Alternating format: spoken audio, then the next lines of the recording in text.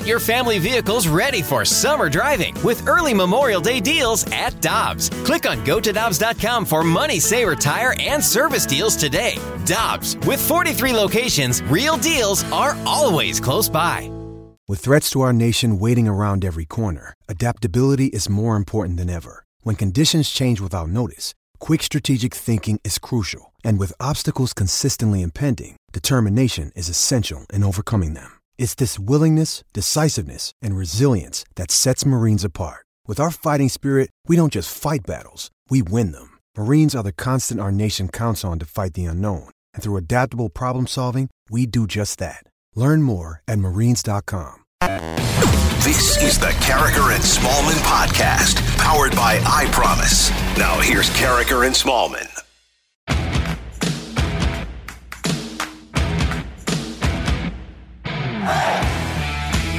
Good morning and welcome to Carricker and Smallman on 101 ESPN with Michelle Smallman. I'm Randy Carricker, and it's 7 o'clock in St. Louis. Your time check brought to you by Clarkson Jewelers and officially licensed Rolex jeweler. Good morning, Michelle Smallman. How are you? Randy Carricker, I am doing great, riding high off another Cardinals victory. 3-1 since the break. Here come the Cardinals. You go 3-1 every 4 games, you're going to do all right.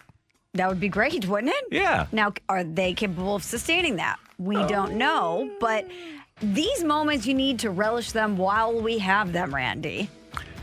I think relish is such an interesting word. Well, I guess it makes you think of a hot dog? It does, yeah. Do you put relish on your hot dog? I do not. I don't use relish at all. Now, I have, like, if I go to the condiment station at the ballpark and I buy a dog and it's just sitting there, yes. But it's not like a destination condiment for me. I don't believe there is any relish in my refrigerator at home. I also do not own relish.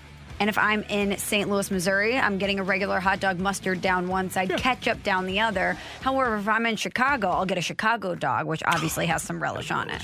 So yeah, Vienna beef. Oh, delish with a big tomato wedge in there. So I'm not anti-relish, but I'm situationally a fan of relish. And I do relish the victory. I do relish the stretch here that the Cardinals are in, and especially a game like last night, which I like. The Cardinals beat the Cubs 8-3. Jake Woodford was excellent for the Cardinals. I think better than anybody could have reasonably expected that he would be, going 5 2/3, allowing 1 run on 6 hits.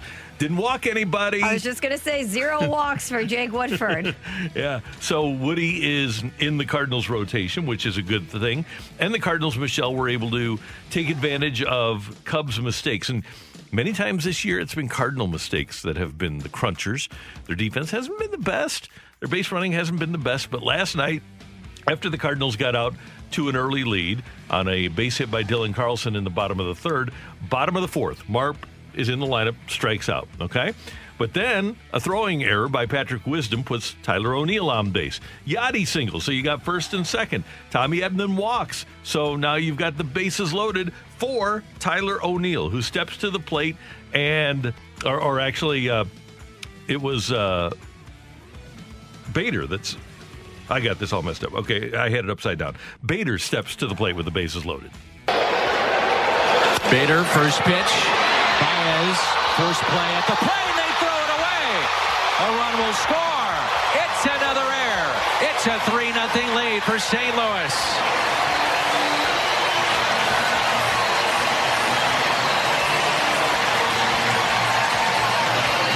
Three errors by the Cubs in the inning. 2 by Baez, 1 by Patrick Wisdom.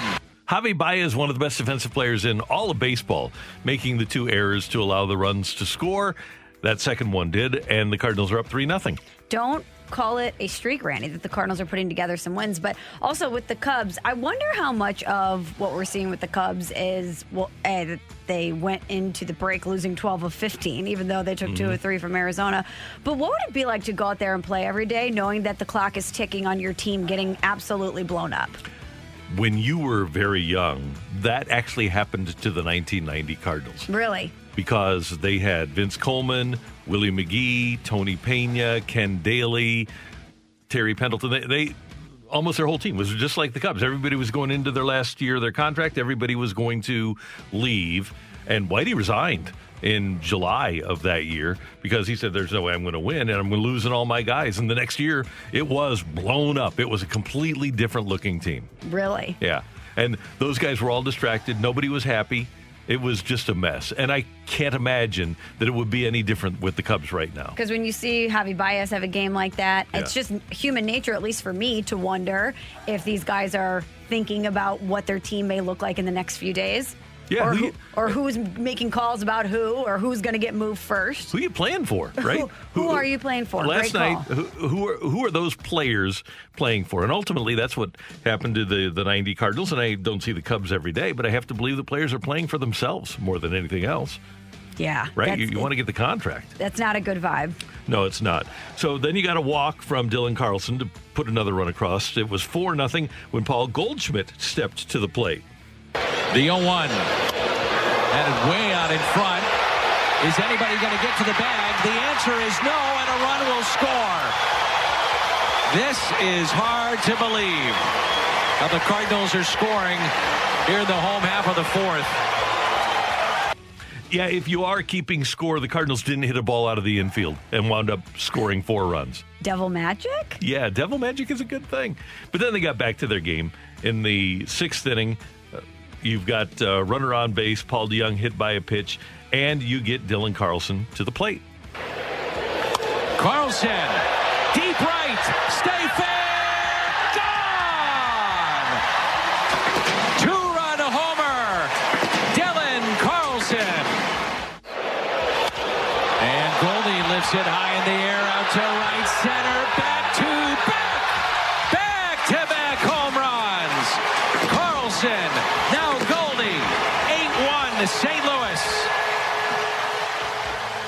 How about your St. Louis Cardinals? And how about your first baseman? How about Paul Goldschmidt? Right on cue, Randy, just when the weather gets hot, so does Paul Goldschmidt. We know that this is a trend, and the Cardinals need him to stay that hot. And Dylan Carlson, too. What a night for him. He was like that meme of the guy on fire that was just walking around. Mm-hmm. You need Dylan Carlson to continue to give you support like that. Paul Goldschmidt, it's July 20th now. Granted, we did have the All-Star break. This month, hitting .392 with a .475 on base, a .706 slug, a 1.18 OPS. He's hit 5 home runs and driven in 12 in 13 games. I'll take it. Yeah, he is hot. So the Cardinals come up with a victory. The Brewers off last night, so the Cardinals gain a half game. Cards and Cubs tonight, and Trevor Williams presumably will go against Johan Oviedo. That hasn't been announced. It'll be officially announced who the Cardinals will go with later this morning. But at the moment, I'm thinking, this is just me, Oviedo. That's what we had guesstimated all along. Yeah, and they might go with a bullpen game or something like that. I don't know. Gant pitched last night, so it won't be him. TBA. Yeah, TBD, TBA, one of those guys, yeah. Also, good thing, I thought it was great for the Cardinals to be able to not only win last night, but put up so many runs when Nolan Arenado's not playing. Mike Schill giving him a rest after the All-Star break. And I wondered if that was the right time to do so, opening a series against the Cubs. This is a very important series for the Cardinals if they do want to go on a run here in the second half. And the Cardinals got it done without him. Michelle, it's very clear to me what the issues that ail the Cardinal offense are. Oh. And it's just taking number 28 out of the lineup. Take 28 out of the lineup, score 8 runs. Coincidence? I think not. Everything starts clicking when he's not part of the equation. So there is your problem, Mo. Why don't we lead the show with that? How do we get 8 minutes into the show without leading with Nolan Arenado, the problem with the Cardinals offense? We also have some starting pitching news for you. Mike Schilt announcing that Carlos Martinez underwent thumb surgery. He's out for the year, and I think you and I both believe, most of Cardinal Nation would believe, that Carlos Martinez's days with the Cardinals are over. I would be floored if he was back with St. Louis. Got a $17.5 million option for next year. And just the history that he's had here with the Cardinals. I mean, Brady, I was doing a lot of research on Carlos last night. He made his debut in 2013, May 3rd. He's been with the team for 9 seasons. Amazing. It's kind of hard to believe it's been 9 seasons because it just still feels like you never really got the Carlos that you expected to get. And he was one of those guys that you thought was going to be with the Cardinals for a long, long time and was going to be the guy for the Cardinals for a long, long time. So to think that this is really the end of the road and look down the path, hindsight is always 20/20, but look at what Carlos's Cardinals career actually looked like. Not what we expected. I don't know if it's a coincidence, but it does happen in sports now and then. But he was never the same after he signed the big contract. That happens. Yeah, so it might be him. So he's out. Meanwhile, the Cardinals, as you know, sending Miles Mikolas out on a rehab stint and Jack Flaherty not far behind. And there's some thought to actually having those two piggyback each other in a start. So, for example, Flaherty would go 3, Mikolas would come in and he'd go 3, and then you'd go with the Latin Heat after that if you have the lead. Here's Miles Mikolas. Anytime you can get Jack in a game for any amount of innings, that gives you a pretty steep advantage over the opposition. And, if I'm following him up or he's following me up, however the days work, if we flip a coin for it or something, could be funny. But, anything I can do to get back on the field ASAP and help the team. We need both of them to get back ASAP. Yeah. Who would you start first? Would you go Flaherty Mikolas or Mikolas Flaherty? Because, and there's obviously different thought processes on this that you and I both have. Because of the efficiency of Miles Mikolas, I like the idea of getting him in there, and I think you have a better chance to get 4 innings out of him because of the inefficiency of Jack Flaherty. And oh, by the way, when he got hurt, he had become much more efficient. But historically, he's been a guy that throws 20, 25 pitches in an inning. I think I would rather go with Flaherty as my number 2 guy in that scenario. I'd much rather have them both start if that were an option. But if I'm going to go with that, if I'm going to go with the piggyback, I think I'm going to go with Flaherty with Jack coming out of the bullpen. I'm sorry, Mikolas with Jack coming out of the bullpen. So you're going Mikolas Flaherty. Yeah. See, I think I'm going to reverse that. I'm going Flaherty Mikolas, and it's twofold. Number one, when Jack Flaherty gets the ball and starts the game for you, it just takes on a different tone. You're a little bit more intimidated as the opposition. And I know prior to injury what Jack Flaherty is more than I know what Miles Mikolas is. Jack Flaherty was outstanding for the Cardinals, 8-1 this season before he dealt with the oblique. It's been a while since Miles Mikolas has pitched, and I think I'd rather go with a known commodity to start the game. Or a more recently known commodity. Right. Yeah. So it'll be interesting to see what the Cardinals come up with those two. Also, NBA Finals Game 6 tonight, Suns and Bucks. Bucks with a chance to wrap it up at home at Fiserv Arena. You can hear the game here on 101 ESPN at 7 o'clock. Zach LaVine not on the U.S. Olympic men's basketball team to flight to Tokyo after entering COVID-19 protocols. So that team is falling apart a little bit. Every day there's a new bit of news about this team. It seems like every day there's a new player or someone's opting out or testing positive. Not great. And if the NBA championship ends tonight, tomorrow Chris Middleton and Drew Holiday and Devin Booker will be on a plane to Tokyo, and they'll be able to join the team, which will provide some much-needed reinforcements. By the way, USA Basketball said in a statement that it hoped Zach LaVine would be able to join the team in Japan later this week. That would be great. Do you think the Bucks close it out tonight? I do. I do too. And I'm hoping that happens. If they win it, I hope that their fans get it at home. Yeah, that'd be pretty cool. And one more note for you. Peyton and Eli Manning are going to headline a new alternate Monday Night Football broadcast over the next 3 seasons, at least 10 games a year. It'll be part of the MegaCast on ESPN2. And Peyton and Eli will be sitting watching the game with celebrities and other sports stars with them in a studio. And we'll be able to get the thoughts of Peyton and Eli on Monday Night Football, which to me will be better than the broadcast that they have right now. So I was going to ask you this because in theory, this sounds great. You get both Mannings, who are obviously both Super Bowl champions, amazing NFL quarterbacks. They're both really funny. They're clearly connected, so the celebrities that they have aren't going to be some reality star. They're going to have big names that are joining them. But do you think that they're going to say anything? That's my question is, yeah, they can get in there and joke, but are we going to get any actual analysis out of these guys, or are they going to be afraid to criticize somebody? It's supposed to be like watching a game with friends. I have trouble believing that Eli and Peyton can get in a room together and watch a game and not analyze because they're just so football-centric. I think it's going to be very difficult. And, yeah, I think so. You see it with Peyton Manning's features on ESPN Plus, when he does the detail segments, he gets very critical of other players. So I have to think that he would do that here, too. When you watch a game with your friends, though, they're yelling at the TV. They're like, for God's sake, what are you thinking? They're not. I just can't see any of them actually being super critical, especially on and on the detail segment. He's actually breaking it down. That's the job, is he's breaking down the play. I'm just wondering in real time if they would do something like Tony Romo would. I kind of think they will, because number one, I have to believe they'll have telestrators, and we say, "What are you thinking?" But those guys have a pretty good idea of what the teams are trying to do. And they can tell us why things didn't work. We can say, that didn't work.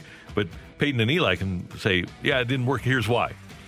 Now, we knew that Peyton was going to go into broadcasting. Did you ever, when he was playing, think that Eli Manning would have been a great broadcaster? No, never. But I do believe that those guys together are pretty funny. From when I've heard them, it's pretty fun. I'll be tuned in. Yeah, I will too. I'm going to watch that telecast rather than the other one. I don't think there's any doubt that they'll be great. And by the way, Omaha Productions, this will be an Omaha, Peyton Manning's production company. Did you see everything that they're doing? It's unbelievable what he's got going on. He's got as much content as any individual, except for maybe Jeff Bezos, on Earth.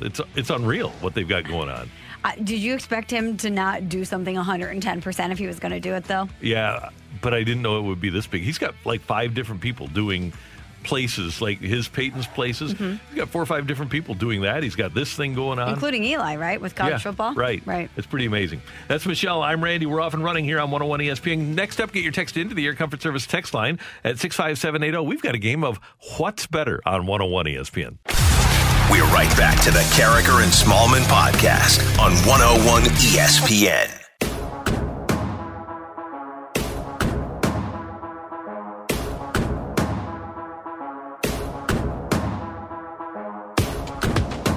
We do appreciate your texts to the Air Comfort Service text line 65780. And Michelle, Randy, and Emily have a little game of What's Better, and we want to hear your questions. Emily, what do you got for us? From the 314, what's better, Rodman's Pistons team or Rodman's Bulls team? Well, I got to go with the Bulls. They won more championships. They had Michael Jordan. They had Scottie Pippen. All due respect to Lambeer and Rodman and Mahorn and Isaiah, but I'm going to go with the Bulls. Yeah. No disrespect to those Pistons teams. I'll disrespect them. They were goons. Goon is such a great word that is not used enough. It is such a great word, a goon. But are you really going to take any team over those Jordan Bulls during that era? No, of course not. No. And by the way, the Bulls, as we know, needed that Pistons team to become as great as they were. Mm-hmm. So that Pistons team was pretty darn good. But yeah, I'd go with the Bulls. From the 217, what's better, watching the Cubs dynasty, in quotes, fall apart or watching the Cardinals win? Both are pretty sweet. I think last night was kind of fun watching the Baez and Wisdom show. I feel bad for my Cub fan friends because when you have a dynasty that lasts that long and then it falls apart like this, it's got to be disappointing. I mean, think of all the World Series they won and all of the pennants that they won and all the playoff series that they won.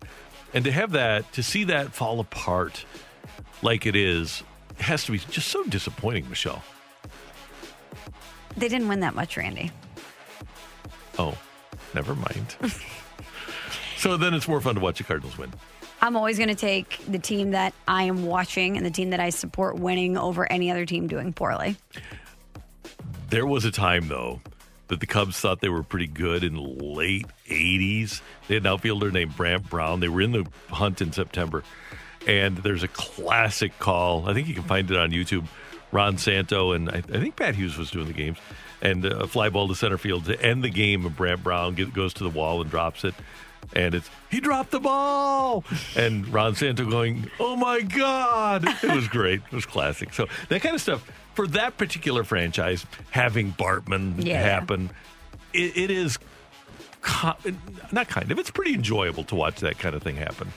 Because they're lovable losers. Yeah. But I think that's kind of the whole point is if you're going to put your energy into one or the other, the Cardinals need some positive energy towards some wins right now. Mm-hmm. Whereas the Cubs, even if they have a modicum of success, even though they won the World Series in 2016, Cubs are going to Cub. You know, eventually it will self-regulate. They will look down and see that C with the Cubby Bear on their chest and say, oh, we aren't supposed to be here. What's going on? on? And then something will happen. And that's why I thought it was great last night that the Cardinals didn't strike out, except for Matt Carpenter. It's okay, Matt. Just put the ball in play. Just see if they can catch it. Take your chances. Yeah. And that's 100 years of history. They had 1 year where they caught it. But for the most part, maybe one of their fans will catch it. Maybe Brant Brown will drop it. For the most part, over the course of, 110 years now, 113, for the most part, they look down, they see that C on their chest, and they know they're going to drop the ball. From the 615, what's better? Stan Kroenke at Camp Crystal Lake or Kevin Demoff on Elm Street? I don't get it. This is What's good. Camp Crystal Horror Lake? movies. It's from Friday the 13th. Oh, never seen it. Okay. And Elm Street, Nightmare on Elm Street? Yes. Okay, never seen that either. I'm going to go with Kroenke at Crystal Lake because that's the head of the snake. Oh, okay. Okay. He's the one that made the phone call that said, this is the best piece of land for a football stadium I've ever seen. The other one is the snake, right? But the head of the snake is at Camp Crystal Lake. No, the other one's kind of a weasel sidekick, Yeah, you know? sure is. Yeah, he's got some Weasley traits, doesn't he? I would say so. What horror movie is Demoff in? Elm Street. Elm Street. Nightmare on Elm Street. Okay, it's good. I like it. Is that Freddy Krueger? Yes. Okay, and which one's Chucky? Chucky's Halloween. Chucky is just himself. Chucky is Chucky. Okay. Halloween is Michael Myers. Right, there you go. Halloween. So I don't like horror movies. they're kind of fun on Halloween. I'm more of a Hocus Pocus girl. Okay, Sanderson sisters all the way. gotcha. I don't like to terrify myself. I'm already worried about walking down dark alleys alone. I don't need to think that someone's going to come stab me. That's not going to happen. Don't worry Just about saying. it. Okay. Don't need to. And what was the first one? There's a snake in the water. No, you're just playing off what Randy said. Oh, he's Camp just calling. Crystal Lake. Yes, that's from Friday the 13th. Right, but what's the? He's just calling Stan Kroenke the head of the snake. But what's scary about Camp Crystal Lake? It's a scary camp. Oh, it's a scary camp. Now, A murderous camp. even if he's there, is Stan going to be afraid? Well, I told everyone in the room today that I have not been able to understand the emotion since 2002. So, no, he's not going to be afraid because he doesn't feel emotion. Oh, okay. Noted. I'm sorry, Chucky is from Child's Play, but he does have his own movies. Okay. And he's also. the Raiders coach. That's right. Nice. I wouldn't be afraid of him. We would just go get some buffalo wings. From the 314, what's better? Overpaying for Landeskog for $9 million a year or having to trade prospects or draft picks for Matthew Tkachuk? Matthew Tkachuk. All day, every day. No disrespect to Landeskog, great player, but we want Tkachuk. Yes. He's 23. He fits what the Blues are. He knows St. Louis. And I'm thinking $9 million a year for... I'd rather pay $9 million a year for, if I have to, eventually in a couple of years, I'd rather pay the $9 million a year for Matthew than I would for Landeskog. So would I. All right, this one's for Michelle from the 314. Oh. This is a Starbucks edition. Oh, okay. PSL or peppermint mocha? Let's go mocha all the way. I love a holiday-themed beverage. And listen, I'm just going to go ahead and say it. Pumpkin spice latte is overrated. Really? Yeah, I'm not that basic. As you know, yesterday was Patrick Carricker's birthday, and that was one of the things that he asked for lunch was a pumpkin spice latte. He loves it.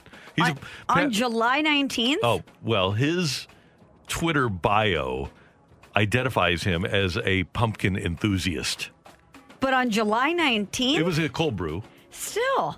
Yeah. No. Yep. Love you, Patrick Carricker, but I can't go there, as Spags would say. There's a very specific window for me of anything pumpkin related. October, November? It starts October 1st and it ends the day after Thanksgiving. That's it. Okay. No pumpkin pie, no pumpkin Really? spice lattes. Wow. Yeah. Day after Thanksgiving, the tree is up. We're going full peppermint. Huh.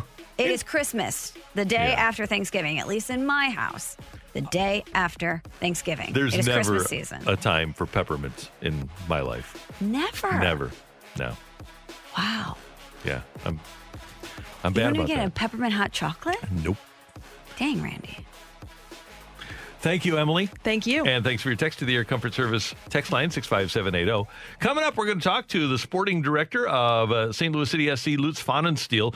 Some really exciting things happening with youth soccer with St. Louis City SC. That's next on 101 ESPN. We're right back to the Carricker and Smallman podcast on 101 ESPN. Michelle Smallman, Randy Carricker, great to have you with us on 101 ESPN on this Tuesday morning. We go right to the Brown and Crouppen Celebrity Line, and the sporting director for St. Louis City SC, Lutz Pfannenstiel, kind enough to join us. Great things happening with St. Louis City SC as they take another step towards building an unbelievable youth soccer development program here. Andreas Schumacher has been hired as the club's academy head coach, and he'll be joined by Louis Swisher and David Critchley and Evan Kavedzik as academy assistant coaches, and this is going to start this fall. It's pretty incredible. Lutz, thanks for joining us here this morning. How you doing? I'm very well, thank you. How are you? I'm doing well, and we want to start with this. Where does this youth program come from? Is this the way things are done in Europe, where you have such exceptional youth programs like this? Well, I think we want to really go our own way and have our own ideas. But of course, you do look overseas, and I worked my whole life in the Bundesliga. So for me, it was clear that we have to focus on having an unbelievable, good coaching setup and organization setup if we want to develop homegrown talent. That's why I decided, to really have a long process of trying to get the perfect fit for us. And we ended up exactly with the coaches you just mentioned over a long period, looking at them, analyzing them, and believe that that's exactly the guys who can implement the playing philosophy, the playing idea we have. Lutz, well, Andreas Schumacher is going to be the head coach, and you talked about the ideas that you want the academy to have. What sort of coach is Andreas Schumacher? What's his coaching philosophy? I think he has an unbelievable experience, even though he's still young, working in the Bundesliga as an assistant coach already at the professional at top level, and also being a great developer in his last job in Stuttgart. Bringing players as a face coach from the youth setup into the pro team. So exactly that what we were looking for, to really make that step as a development coach, as an academy head coach, to find the right talent, to work individually with them as well and get them into the pro setup. Well, the philosophy is basically something I discussed with him in many talks, where we say we want to play a very high-pressing football, a very entertaining, attacking-minded football, and being positively aggressive, making it very difficult for the opponent. So it's a very modern, intense game with highly pressed up and trying to give the opponent not much time on the ball and not really let them breathe. Lutz, how will young people in St. Louis be able to make the U16 and U17 teams that you're going to have? Where are you going to get your young players? Well, we already have now, the U16 and U17, we finalized them, the squad, having said finalized, the door is always open. So it was a long process since the day I arrived in August last year. We started to build these two teams, U16 and U17, with different way of scouting and different way of trials. So we had trials for invitation players, which we did scout via the high school system and also watching lots of games. We had trial by recommendation where we looked at some of the academy players, but we also had open trials where a few of the guys who came through the open trials made it into these two academy teams. So, but that's just the start. It's two age group, it's two teams which start to play this fall, and then it's a continuous process, introducing another team coming up in early next year, and obviously another two teams in the summer till we have our whole youth setup and development setup ready. Before then, 2023, we can finally, bring the pro team also into the city. But for now, it's all thoughts and all effort and all passion really goes into building this academy and focusing now on these 2 first age groups. That's the pioneers. That's the first boys who were in the crest on the chest. I'm really proud of every single one of them because they showed a lot of passion, a lot of effort in the recent weeks, and I think we're good to go. Hey, Lutz, what does success look like in your youth program? Is it getting one MLS player? Is it getting an MLS player every 5 years? If this is as good as you can get it, what sort of MLS talent are you getting out of these programs that you're putting together? Well, I think we have the unique advantage and the unique possibility that we're starting everything from scratch. So I believe, the first 2-3 years we will get quite a bigger group of players through our academy into the pro setup. That is the big goal. I don't really want to put any numbers on it because it would be unfair to everybody. But I believe that we will have a good group of players coming through the academy in the MLS squad. Success in the youth development, of course, you want to win games and you want to create a winning mentality. But we have to also focus on making the individual player better, getting the individual player ready to become a professional player, regardless if he becomes a professional player in St. Louis for us or maybe also in another team.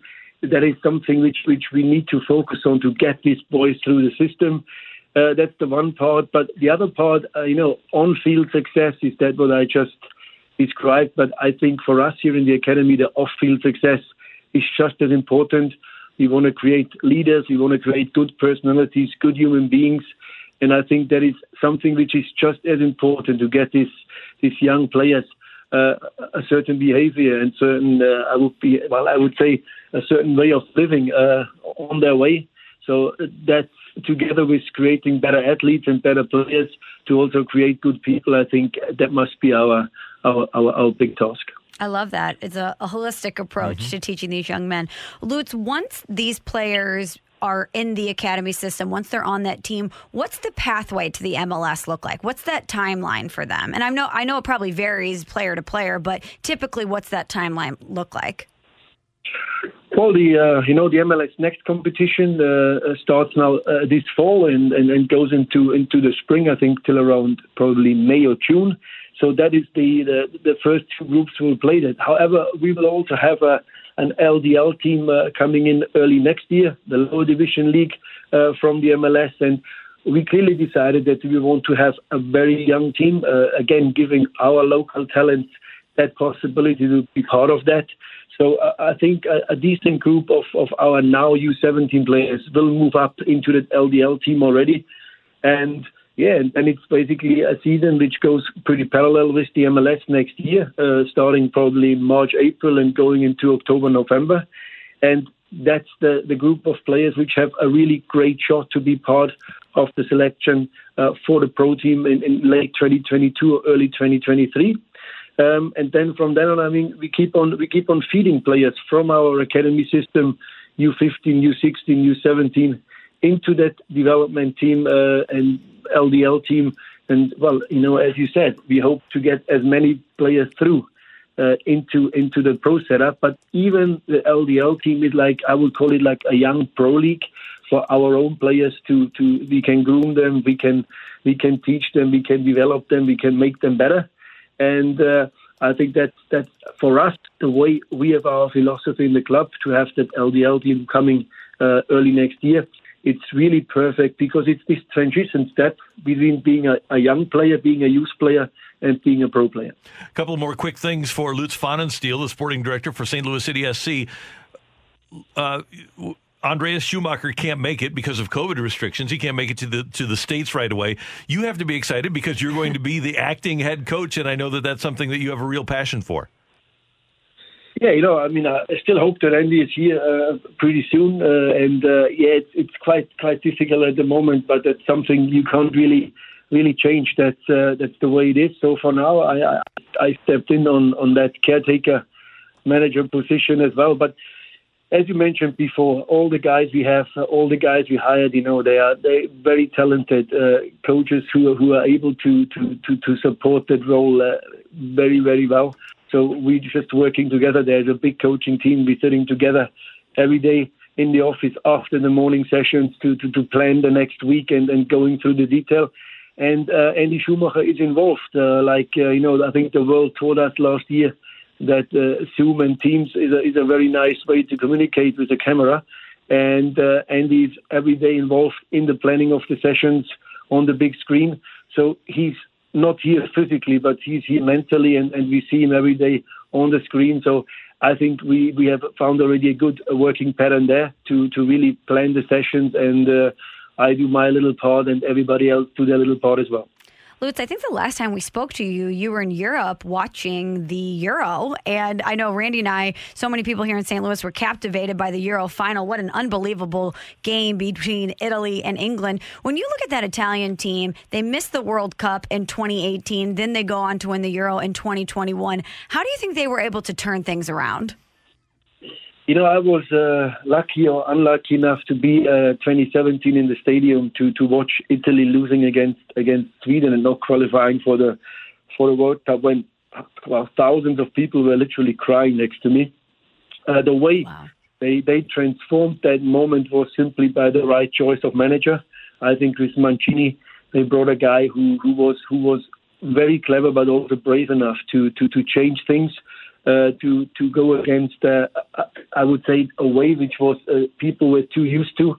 He tried over 70 players in his short period, and he found exactly the right mixture between very strong, experienced players, but also some really talented youngsters. He mixed them together, and tactically, I think we saw some very modern Italy. I would call it a new Italy. Forget the times when they were just defending deep, trying to win 1-0. Now they're going for the second and the third goal. They're pressing high. And lots of the things you saw, the way they pressed up front, they tried to make the game smaller. They tried to give the opponent not much time. That's exactly an approach we will have as well, just from the playing style and the philosophy. That was very, very modern football. And I think over the whole tournament, Italy was the best team, and they deserved to win that European Championship. Michelle likes to hear that. Yes, I do. My family's from Italy, Lutz. You see, I think I didn't know that, but it was a good choice that I had. Lutz, thanks so much for taking some time. Congratulations on the advent of the youth program for St. Louis City SC. We're very excited about the growth of this program. It's going to be great to watch, and have a great day. Thank you. Thank you, guys. Have a great day. That is Lutz Pfannenstiel, sporting director for St. Louis City SC, and a lot of really exciting things happening on the soccer front here in St. Louis. I got so fired up when he said he was so proud of the team that was constructed and that he can't wait to see them out there wearing the crest. I can't wait to see that either. They'll be the first players that in City SC's history to go out there and wear that crest. It'll be amazing. That's Michelle. I'm Randy. Coming up, get your text into the Air Comfort Service text line, 65780. Take it or leave it is coming your way on 101 ESPN. We're right back to the Carricker and Smallman podcast on 101 ESPN.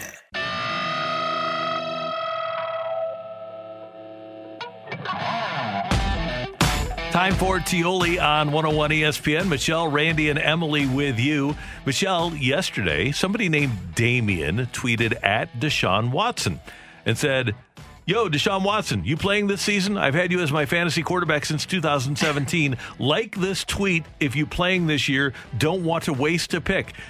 Deshaun Watson liked it. Take it or leave it. Deshaun Watson is playing this year. I'm going to take it. I was going to take it before he liked the tweet.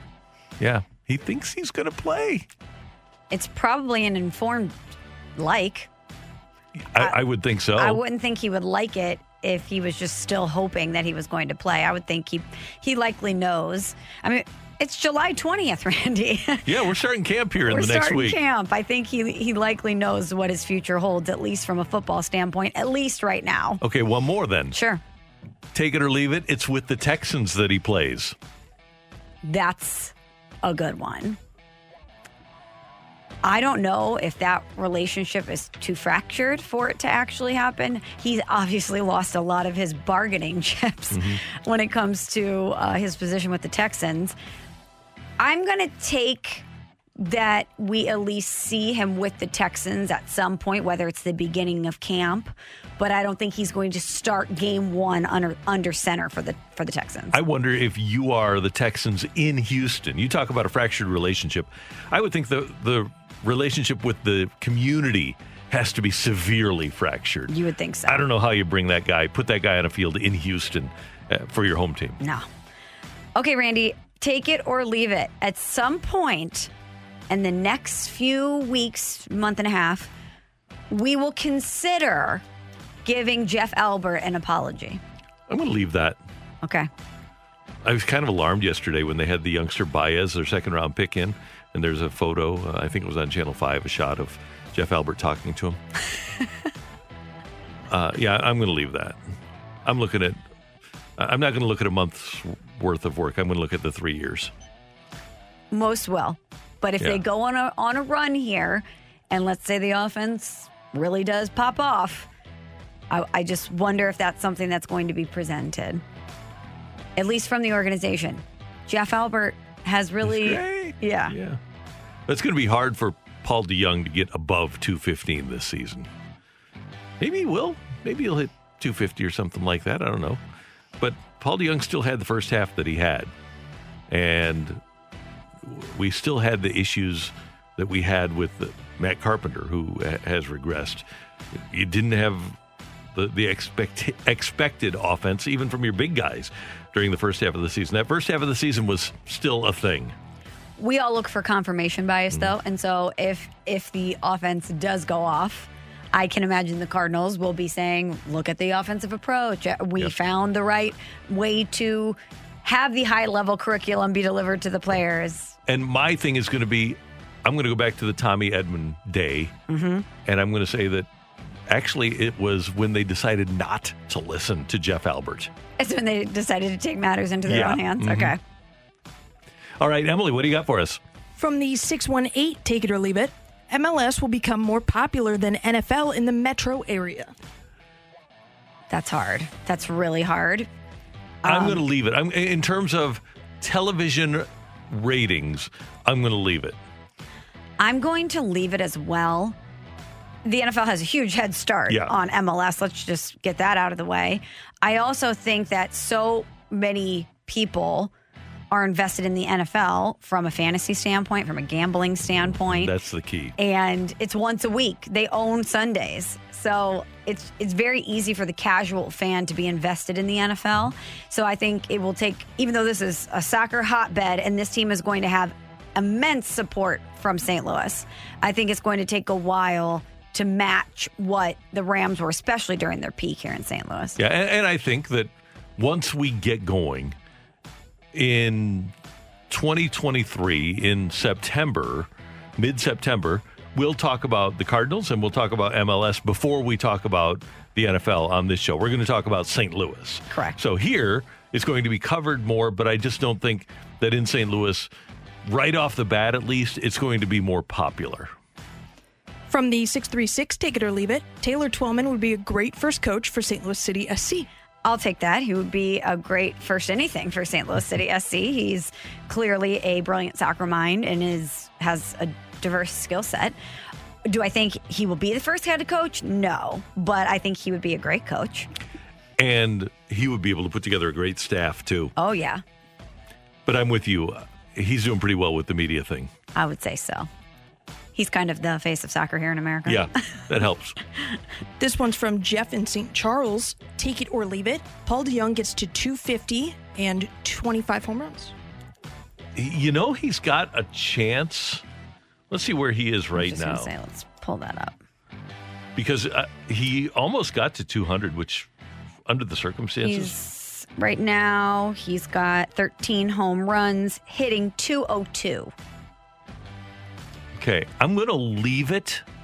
I'm going to say he gets to the 25 home runs, but I'm going to say that he winds up hitting in the 230s or 240s, that he doesn't get to 250. Would you be okay with that as long as he gets the 25 home runs? Unacceptable. No, they have to have much more of a dynamic offensive presence from that position. That's not enough. If he hits 235, that for where the Cardinals are, they need offense from their infield. They have to have more from that position. From the 314, take it or leave it. Tonight, the Cardinals need to take the knife and stab it through the eye of the Cubs. You know, Michelle, I'm inclined to go along with Army here. Can I make one more point, by the way, about going back to DeYoung? Yeah, of course. Tommy Edmonds is not that great offensively. Tommy Edmonds is a problem offensively, too. And that's, we don't talk about him because DeYoung was so incredibly poor, hitting 160 or whatever. Mm-hmm. But Tommy Edmonds' OPS is like in 680, and he is not performing at a very high level. Now, in regards to whether or not the Cardinals can and will. You need to take the knife and jam it through their eye into their brain and kill them. Take it. Oh, definitely take it. Yeah, the Cubs are in a vulnerable position right now. They're waking up every morning, wondering where they're going to play, what their team's going to look like.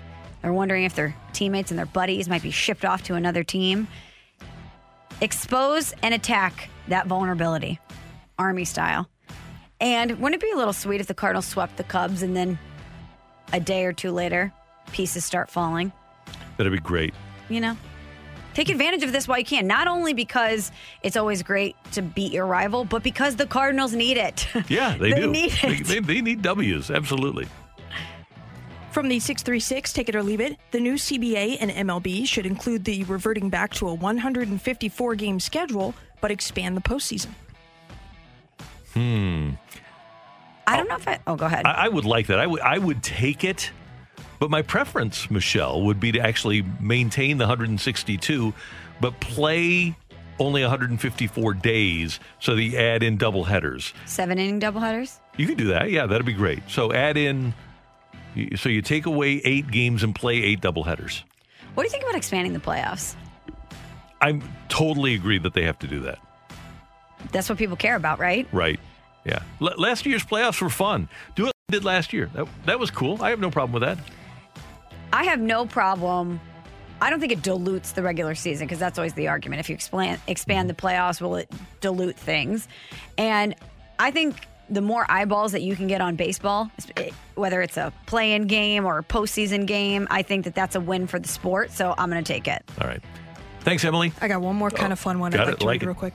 From the 618, take it or leave it. Pat Maroon will be drafted by the Seattle Kraken. I'm going to leave it. I'll leave that too. Yeah. I don't think that they're ready, and they should be a pretty good team, but I don't think they're ready where they need to add a glue room guy yet. They need to get skill more than anything else. By the way, I read a piece that apparently they're negotiating with Gabriel Landeskog.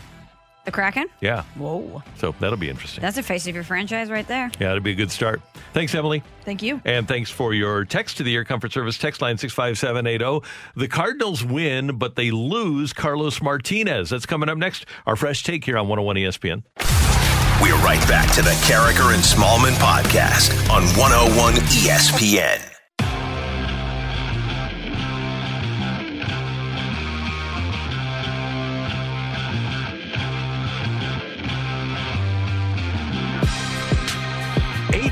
In St. Louis, your time check brought to you by Clarkson Jewelers, an officially licensed Rolex jeweler.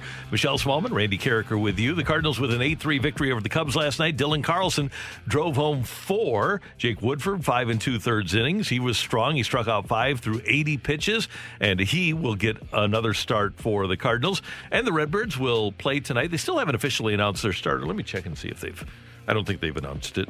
Probably won't come until 9 o'clock or so. But I'm thinking that it might be Johan Oviedo. I am going to their Twitter right now. Cardinals.com does not have, it still says TBD. Yeah, we got a text last night at 9, heck, it was after 10, that said, it was after midnight.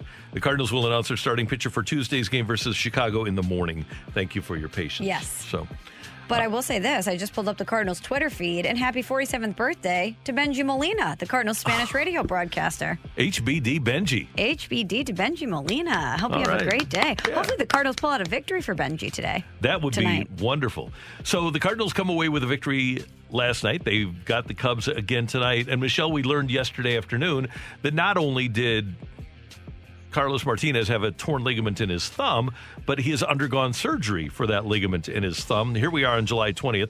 The season ends at the end of September, and it is pretty certain that Carlos Martinez has thrown his last pitch of the season for the Cardinals, which would be his last pitch ever for the Cardinals. And you mentioned it right off the top of our show an hour ago. we never really did get the full on the field Carlos Martinez. And I think there are a lot of reasons for that. Pretty immature. I don't know that on the field he ever really developed a maturity level that should have matched his talent level. Talent level may have been unmatched in Major League Baseball. But as the old line goes, and I can say this, I think, with a reasonable amount of certainty, he had $1 million arm and a 10-cent brain. Dang, Randy. Well, I'm just saying. No, I get it. With all due respect. You did say with all due respect. Yeah. No, you're right. Carlos Martinez, 9 seasons with the Cardinals, which is hard to believe because time really flew. Those 9 seasons really flew. He was called up on May 3rd, 2013. He was the number 3 prospect in the organization. And for a while there, everybody thought, oh, this is going to be the guy who's going to be the guy for the Cardinals. Look at the talent that he has. He is his stuff is so nasty.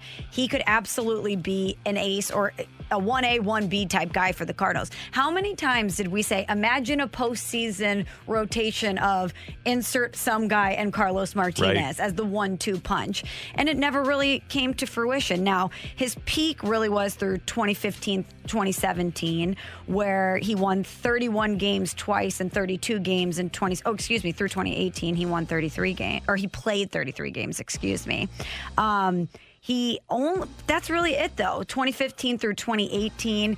And then since then, there's been about 5 to 7 injuries. He's had a right lat strain, a right oblique strain, a right shoulder strain, another shoulder in 2019, the oblique last season, an ankle, and now the thumb. And had the legal issues, was involved with that fight on the east side with Oscar Taveras and Marcelo Ozuna. Obviously was accused of things and was never convicted, but had those distractions that he had to deal with. And I go back to the immaturity. I remember one time hearing a story about how his Tsunami Foundation brought Albert Pujols down to the Dominican to do a Tsunami Foundation event with a bunch of kids. And Albert shows up, no Carlos. And Albert starts doing things with the kids, no Carlos. Carlos shows up really late for his own foundation event with Albert Pujols being there on time. Not good. No, and that's just kind of, you say, well, that's Carlos. But it is, and that's what the Cardinals have had to deal with over the years in terms of the maturity level. Now, Mike Shildt had him in 2012, so we're talking 9 years ago, right before he came up. And Mike Shildt has shown a great amount of allegiance to Carlos Martinez. The entire organization has. I don't think the Cardinals have done one thing wrong in their handling of Carlos Martinez or trying to get him to grow up. It just never happened. And now, with this unfortunate injury, I wonder if he's wasted that talent that he has. I think, if anything, the Cardinals are only guilty of being too patient or too delicate with him at times. I mean, I always go back to 2019, the winter warm-up, or was it heading into 2020? I believe it was heading into 2020. Yeah. So you and I were there, and Carlos spoke, and I was very impressed with him because for the first time in a long time, he seemed very mature, very motivated. He talked about how in the offseason, all he did was work. He had one focus, and that was to be a starting pitcher and a starting pitcher consistently for the Cardinals. And they dangled that carrot out there for him for a long time, where I think a lot of other organizations may have been fed up with everything that they had to deal with, whether it be the off-field stuff or the injuries or just not being able to count on him sometimes when he's out there. If things were to implode, you knew that, okay, this is not something he's going to be able to reel back in during a game. And he always got those opportunities because the talent had always been there. And the similarities, although different, are there between he and Vladimir Tarasenko. Also made his debut in 2013. Mm-hmm. Both guys, unlimited potential, unlimited talent, had the chance to be a once-in-a-generation type player for St. Louis sports fans for their respective teams. Both guys had an unfortunate run with injuries, and both guys had, one clearly more severe than the other, though, things that were said about them as teammates and about being able to rely on them as teammates. And it's interesting that their paths are parallel in some ways and that the end of the road is coming for both of them. Yeah, and later on in the show, and if you want to leave us a mic drop on the Rhino Shield mic drop here at 101 ESPN, whose St. Louis career was more disappointing to you? Was it Vladdy? Vladdy had the championship, which helps. Or was it Carlos Martinez? We'll take your mic drops coming up at 9:30 here on 101 ESPN. One other point I want to make about Carlos. I don't want to have people have the impression that he's a mean or malicious guy. No. Because from our dealings with him, and this has nothing to do with the legal issues, from our dealings with him, he smiles, he's amenable, he appears to have a good heart. From a baseball perspective, from what we've seen, he wants to do the right thing. He just doesn't do the right thing. But I don't think that from my observation of him, like in his dealings with the media, he's never been a mean or malicious guy. No. Now, if you got in a fight with him, you might think otherwise, but obviously, from my perspective, he hasn't. Well, I think it all comes back to the word maturity, because when you're young, you don't think about how your actions will have consequences and how those consequences affect those around you.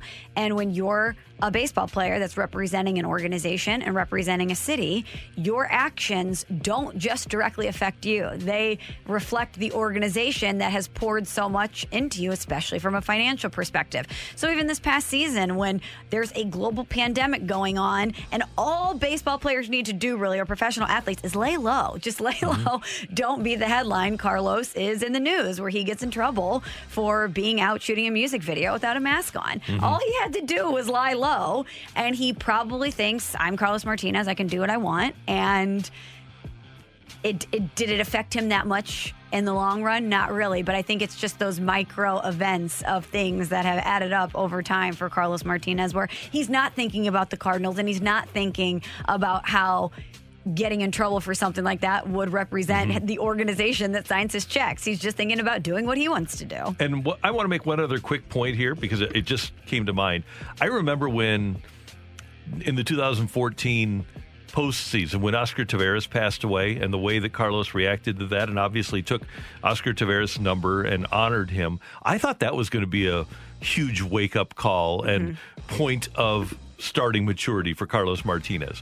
And it didn't work out that way. But I guess I'm as guilty as the Cardinals have been in hoping that he would grow up and realize his potential. That just shows you how rare the talent is, that we continuously have this conversation season in and season out. And I'm with you. When something like that happens in your life and you're dramatically affected by the loss of not only one of your best friends, but your teammates, you realize that life isn't promised to anyone and your career certainly isn't. And I would think in that moment that it would be a wake-up call, that you would look at that situation and say, not only do I want to play to honor my friend, but I know that all of this could be taken away from me in the blink of an eye. Let's just take, living and dying off the table. An injury can end your career like that. It could all be over just like that. And it seems like there were moments where Carlos got that, and you saw him motivated to give the Cardinals everything he had. But unfortunately, whether it was an injury or whatever it may be, there was always something that disrupted it. That's today's Fresh Take with Carricker and Smallman on 101 ESPN. Coming up, the Cubs are only a game behind the Cardinals in the National League Central, but they seem like they're worlds apart.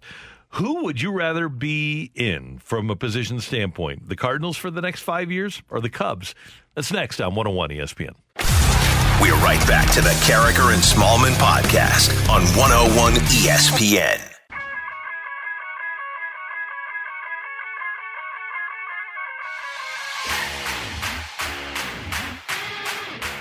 Hey, Michelle's going to be at Westport Social Friday from 4 to 6 p.m. as a celebrity bartender. Congratulations. Oh, thanks. You're going to be there with Lux from The Point and learn from Casey, and that'll be great. And attendees are going to practice for Westport Social's Bar Olympics. You can enjoy delicious food, drinks, your chance to win 101 ESPN prizes, and show off your skills at all the games inside Westport Social for Bar Olympics, and get a drink from Michelle. So here's the pros of me as a bartender, Randy. I'm going to listen to all of your problems. It's a Friday. If you've had a bad day, I'll throw a joke your way, make you laugh a little bit. boost your spirits. The cons is a pretty big one. Whatever you order, you're getting a vodka soda. I don't know how to make any cocktails. So you order a Manhattan, you're getting a vodka soda. Pina colada, guess what? Vodka soda. Hope you like vodka sodas if you're coming to me. It's all happening Friday from 4 to 6 with Michelle at Westport Social, located at Westport Plaza. It'll be fun, though. It'll be Lux, great. Lauren, and I together, we're going to have a great time. So come out and hang out with us. Yeah, and by the way, we're going to give away Black Crowes tickets later in the show, too. People love the Black Crowes. They We do. learned this yesterday. Michelle, it looks like the Chicago Cubs are going to tear down. Here they are. They're only a game behind the Cardinals in the standings. But when you look at their free agents, Chris Bryant, Javi Baez, Anthony Rizzo, Wilson Contreras only has a year left, Craig Kimbrell, Dan Winkler, they have an array of good players that have been very productive for them that are free agents. And it seems, at least from my point of view, as if the Cubs are going to tear down again. Cardinals are not in the business of tearing down. They hate the idea of finishing in last place. That's why they go out and trade prospects for people like Goldschmidt and Arenado and Marcell Ozuna. And the Cardinals are going to have a chance next year. They're going to go into the season with a chance. If the Cubs go into next season without Bryant, Baez, Rizzo, Kimbrell, maybe trade Contreras, they are not going to have a chance. Now, back in 2012, Theo Epstein took over as the Cubs president of baseball operations. They finished in last place. They went 61 and 101. Then they went 66 and 96. Then they went 73 and 89 before their breakout, hiring Joe Madden in 2015. My question and your question is, and we'll both give our answers to this, what position would you rather be in? Would you rather be in a position where you tank for 3 years and hopefully get back to that 97, 98 win team in the fourth year, and you're going to spend 3 years with bad baseball?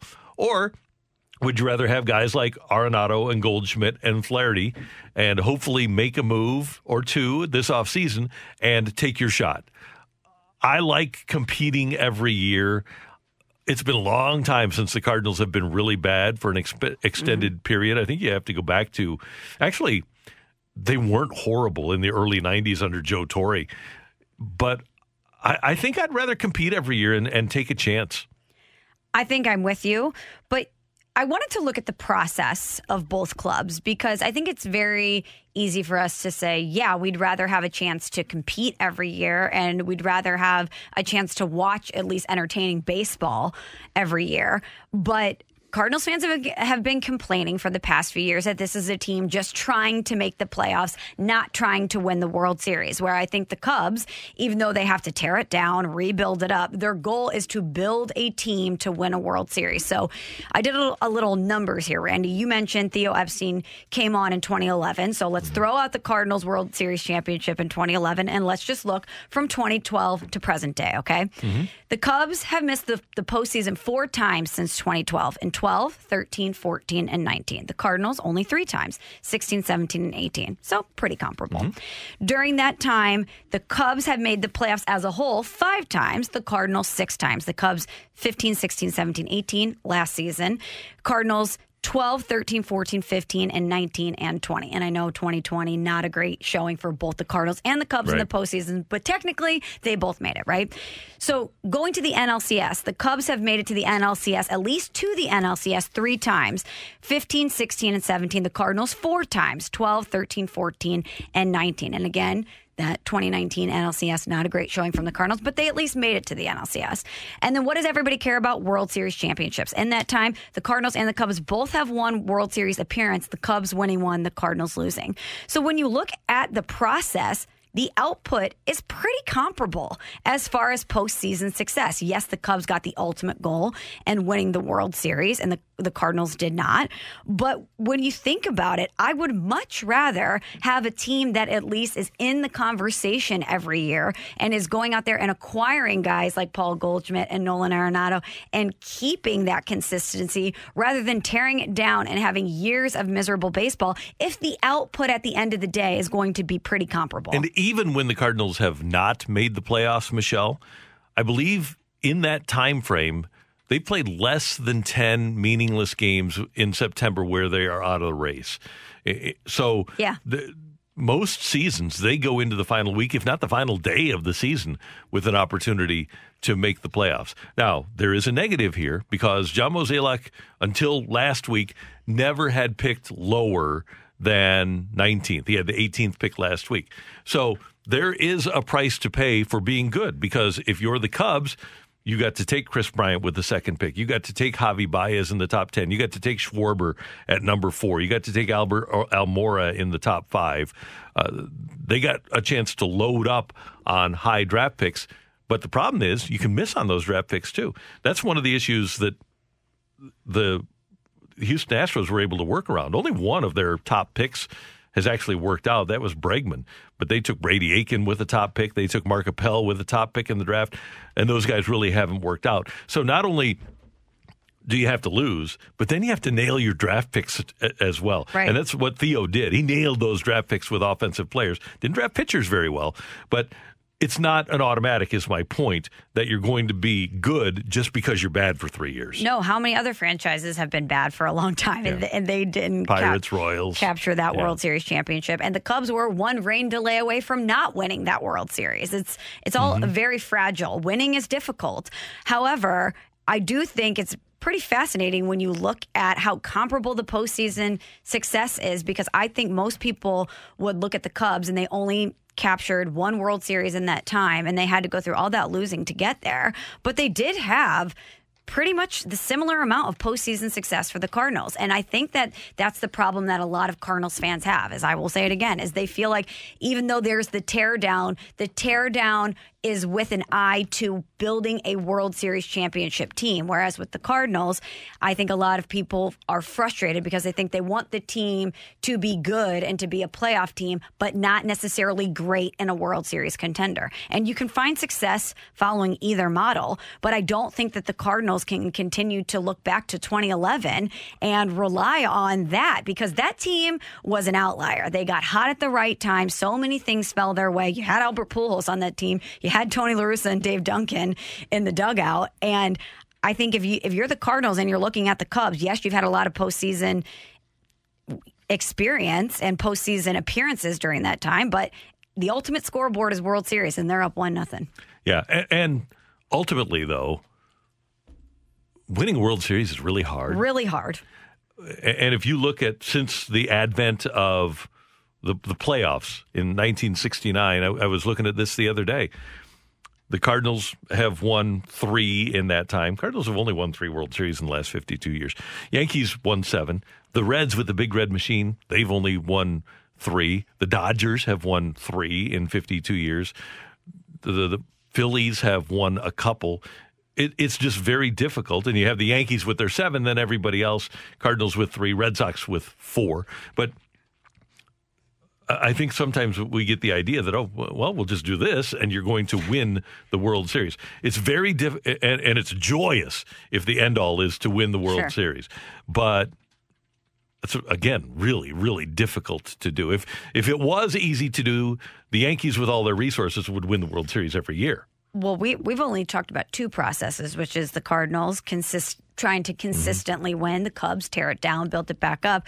How about the Dodgers, who have spent? And how many World Series did they get? They're in the same bucket as the Cubs, right? They've won 1 World Series during that stretch, and it's during a truncated, pandemic-riddled season. So I think if anything illustrates how difficult it is to win, if you look at the Dodgers, and they've only won 1 World Series during that time, it's very, very hard to win. And I think at the end of the day, I would much rather be a fan of or have to watch a team that at least is entertaining and competitive within the division and maybe will be in the playoffs every year, rather than tear it down and be miserable for a few years. One other quick text here, this from the 314. The Cardinals know they don't have to put an expensive, high-end product out there to get the revenue. There's no incentive for them to push. Cardinals are in the top 10 in payroll pretty much every year, and they are the number 22 or 23 market. They spend significantly more money than any team that's not a top 10 market.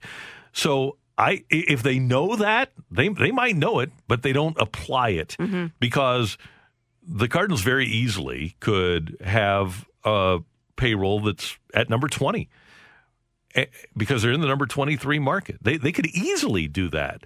If they know they don't have to spend money, then why don't they have the 20th or 25th payroll? And by the way, have you been to a game and seen the crowds?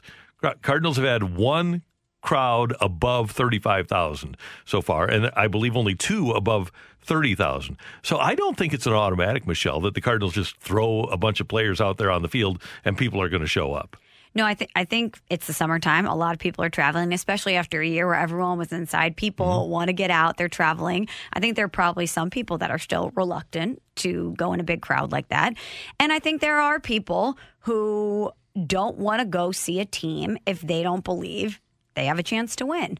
And based on what you saw in June from this team, I can't imagine there were a ton of people super pumped to watch them in July. No. And I just think that the Cardinals get a bad rap for the amount of money they spend. Now, do they spend it smartly? You've got $60 million coming off the books that includes Andrew Miller, Dexter Fowler, Matt Carpenter, Carlos Martinez this offseason. Do they spend smart all the time? No. But do they spend enough to win?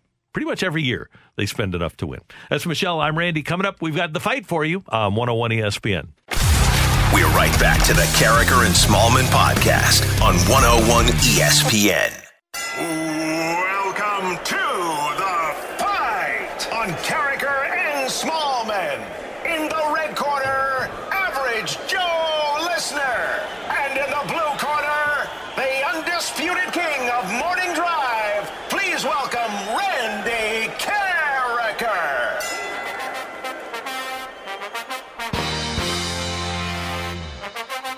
It's Carricker and Smallman on 101 ESPN. It's time for The Fight. We do this every day at 8:30. And yesterday, Randy put a stop to a streak. Nick won 3 days in a row, cementing him as a Hall of Famer. And you can head to 101ESPN.com. Check out his photo there. He is in the Fight Hall of Fame. He then took the fight the next day to extend the streak to 4, but he took it Randy style, which means he got no options, but did have one lifeline on the table. He tried to extend the streak to 5. He got a little ahead of himself. He started asking about being in an inner circle of the Fight Hall of Fame. And I said, whoa, Nick. Get past today first. And he couldn't do it. So Randy put a stop to Nick's streak, an impressive streak of 4 yesterday, which means we have a brand new fighter taking on Randy today. Michael is that fighter. Good morning, Michael. How you doing? I'm doing good, thanks. How are you all? We are great. Are you ready to take on Randy in the fight? We'll see. All right, well, good luck to you, Michael. Here's question number 1. Happy 46th birthday to 2-time NBA champion Ray Allen. With which team did Ray Allen win his first NBA championship? Was it the Miami Heat, the Boston Celtics, or the Seattle Supersonics? Boston Celtics.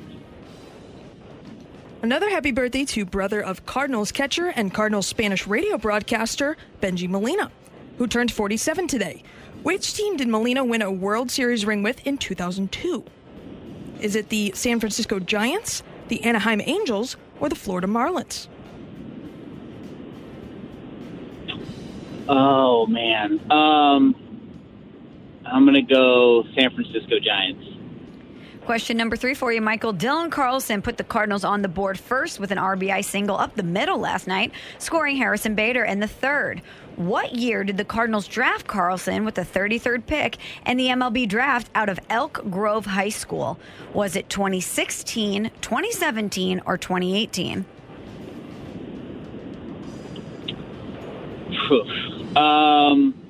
I'm going to go, let's see, he is 18, 3 years ago. I'm going to go 2018. And on September 13th of last season, Cubs right-hander and last night's starter Alec Mills threw the first no-hitter of his career.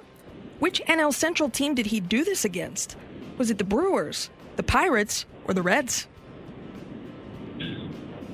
The Pirates. Okay. Score check. All right, great. Michael, where are you calling from today? I am driving south of Sikeston right now. South of Sikeston. For work, I'm assuming?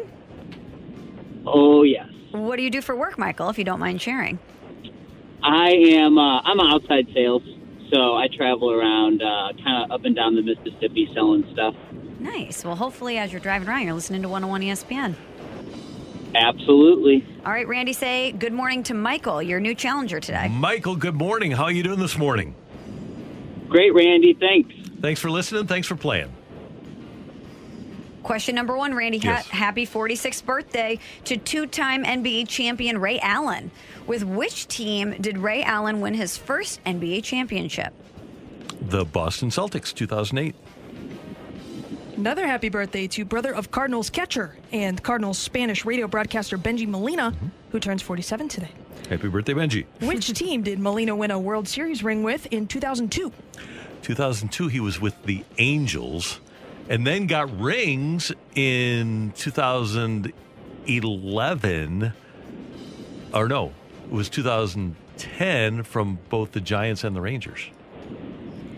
Question number 3, Randy. Dylan Carlson put the Cardinals on the board first with an RBI single up the middle last night, scoring Harrison Bader in the third. What year did the Cardinals draft Carlson with the 33rd pick in the MLB draft out of Elk Grove High School? Elk Grove High School, where his dad was the head coach. So last year was his rookie year, and he turned 21. So that was 2019. I'm going to go 17. And on September 13th of last season, Cubs right-hander and last night's starter Alec Mills threw the first no-hitter of his career. Which NL Central team did he do this against? Who did he beat with his no-hitter? Well, let's see. It wasn't the Cardinals. So that means it was the three are the Reds, the Pirates, and the Brewers, right? 1 in 3 chance. Yeah. And it seems like it might have been the Brewers. I'm going with the Brewers. All right. Who is the victor? Emily, ring the bell. The winner and still champion of the fight, Randy Carricker. The Fight, sponsored by Ryan Kelly and HeroLoan.com. Check out how they help veterans and service members at the new and improved HeroLoan.com. He is back, folks. Randy does not like to get beat, and after Nick went on that streak, I said to Randy before the fight, I go, I have a feeling that today starts a pretty long streak of winning for you. Randy's a competitive guy, and he proved me right. Sorry, Michael. Randy did beat you 3-1, and let's go through our answers. So you both got this one right. Ray Allen won his first NBA championship with the Boston Celtics in 2008. Benji Molina, happy birthday to Benji, one of our favorites. He won a World Series ring with the Anaheim Angels in 2002. Dylan Carlson was drafted by the Cardinals with the 33rd pick in the Major League Baseball draft out of Elk Grove High School in 2016. 16, okay. It was 2016. And Alec Mills threw the first no-hitter of his career against the Brewers. It was last season. It was a 12-0 win at Miller Park. Michael, thank you so much for listening. Thanks for playing. Have an awesome rest of your day. Hey, thanks for having me. MIZ. ZOU. Thank you, Michael. Michelle, you going to help out? Why? With the ZOU? I am a fan of Coach Drink, and I wish the Tigers success this season. That's all we need to hear. That's what I'm saying. Mike Claiborne will join us next with Carricker and Smallman on 101 ESPN. We're right back to the Carricker and Smallman podcast on 101 ESPN. 1, 2, 3, 4.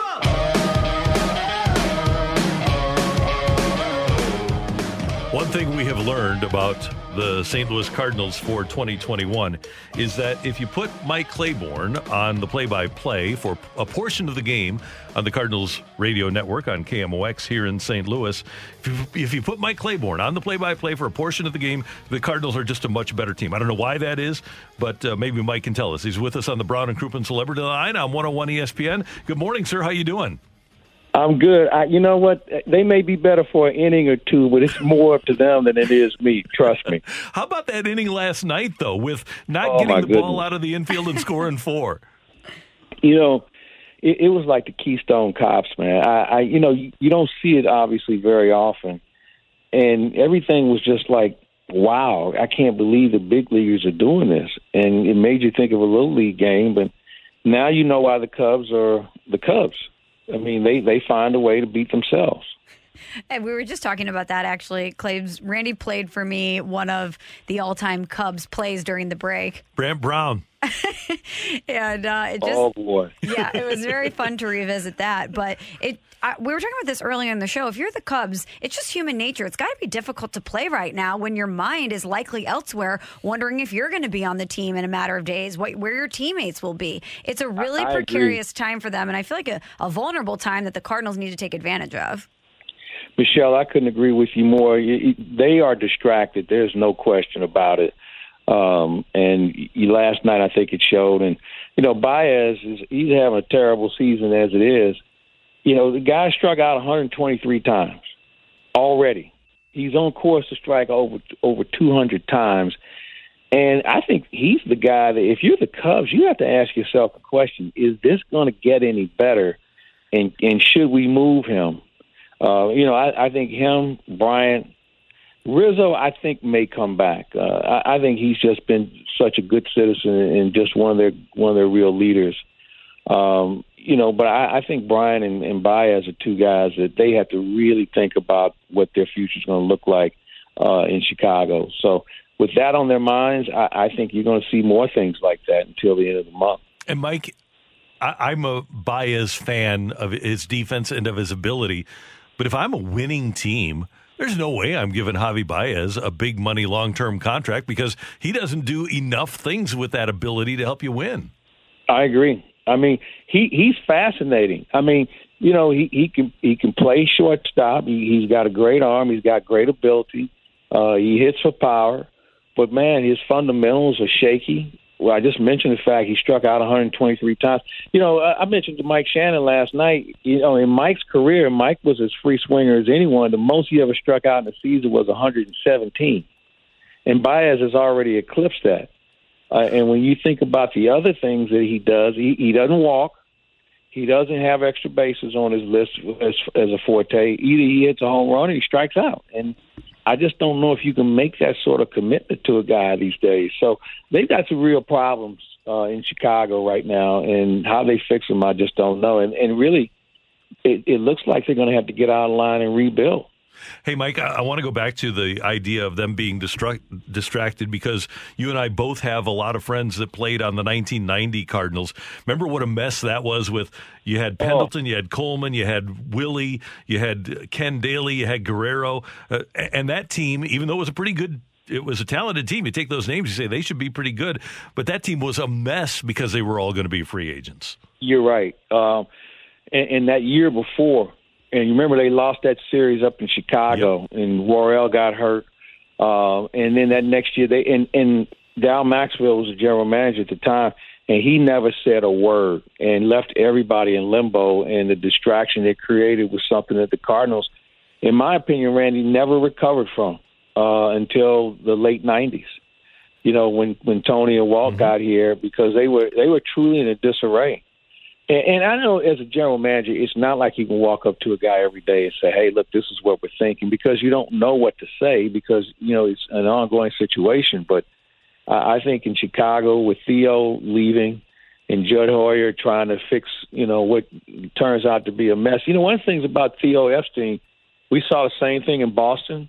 They won the one time or the two times, and then when they turned around and realized they had a mess on their hands, the same thing applies in Chicago.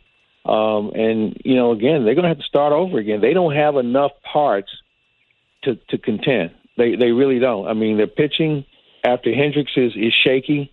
Craig Kimbrell is a guy that's having a good season, but, you're not going to win with him. I mean, he's not going to win there. And we mentioned some of their other players. It's going to be an unfortunate situation if you are a Cub fan. I am not a Cub fan, so I really don't care. Claves, we were talking about this yesterday. It seems like if you go back to the Cardinals closing out the first half, that first series versus the Giants, before that there was a lot of comments made from players about team meetings and about adjusting the approach that the team was taking. They win that series versus the Giants, split with the Cubs, and then it seems like since they've come back from the All-Star break, that energy, that change in energy is still there. Are you getting that same vibe from the Cardinals that it seems like they've found something? Well, yeah, and I'll go back to the road trip before the All-Star break. They played well in Colorado, San Francisco, and Chicago. They didn't have the outcome that they'd hoped for. But, they didn't give up. They weren't sulking. They weren't having pity parties. Guys were showing up to the ballpark, getting extra work in. They made a commitment. And I tip Mike Schilt. I tip his cap because of the fact that he's kind of kept these guys together. They have veterans on the team. But you're absolutely right. They have played better. They've had a different approach. I think some of the guys have realized what they can and what they can't do. And it's starting to show every night. The effort's been there from day one, and I think that's the difference between the Cardinals and teams that are wavering around 500. The Cubs would be the most recent example. You just don't know if you have 26 guys that are on the same page because of the distractions that we talked about earlier. What's your confidence level in the Cardinals being able to get into the hunt here by September? I feel good about it. I think Milwaukee will come back to the pack because – they're a worse hitting team than the Cardinals. Their pitching is good, but you have to wonder. They lost the young man from St. Louis, Williams, here recently. He's on the injured list. You have to wonder the way Craig Counsell uses his bullpen, will they have enough bullets down the stretch? And I think that's going to be the big concern. So I think the division is still within reach. The Cardinals need some help also. I still think they need another starter. I think they need a left-handed bat off the bench. Those are the two things that they've got to find.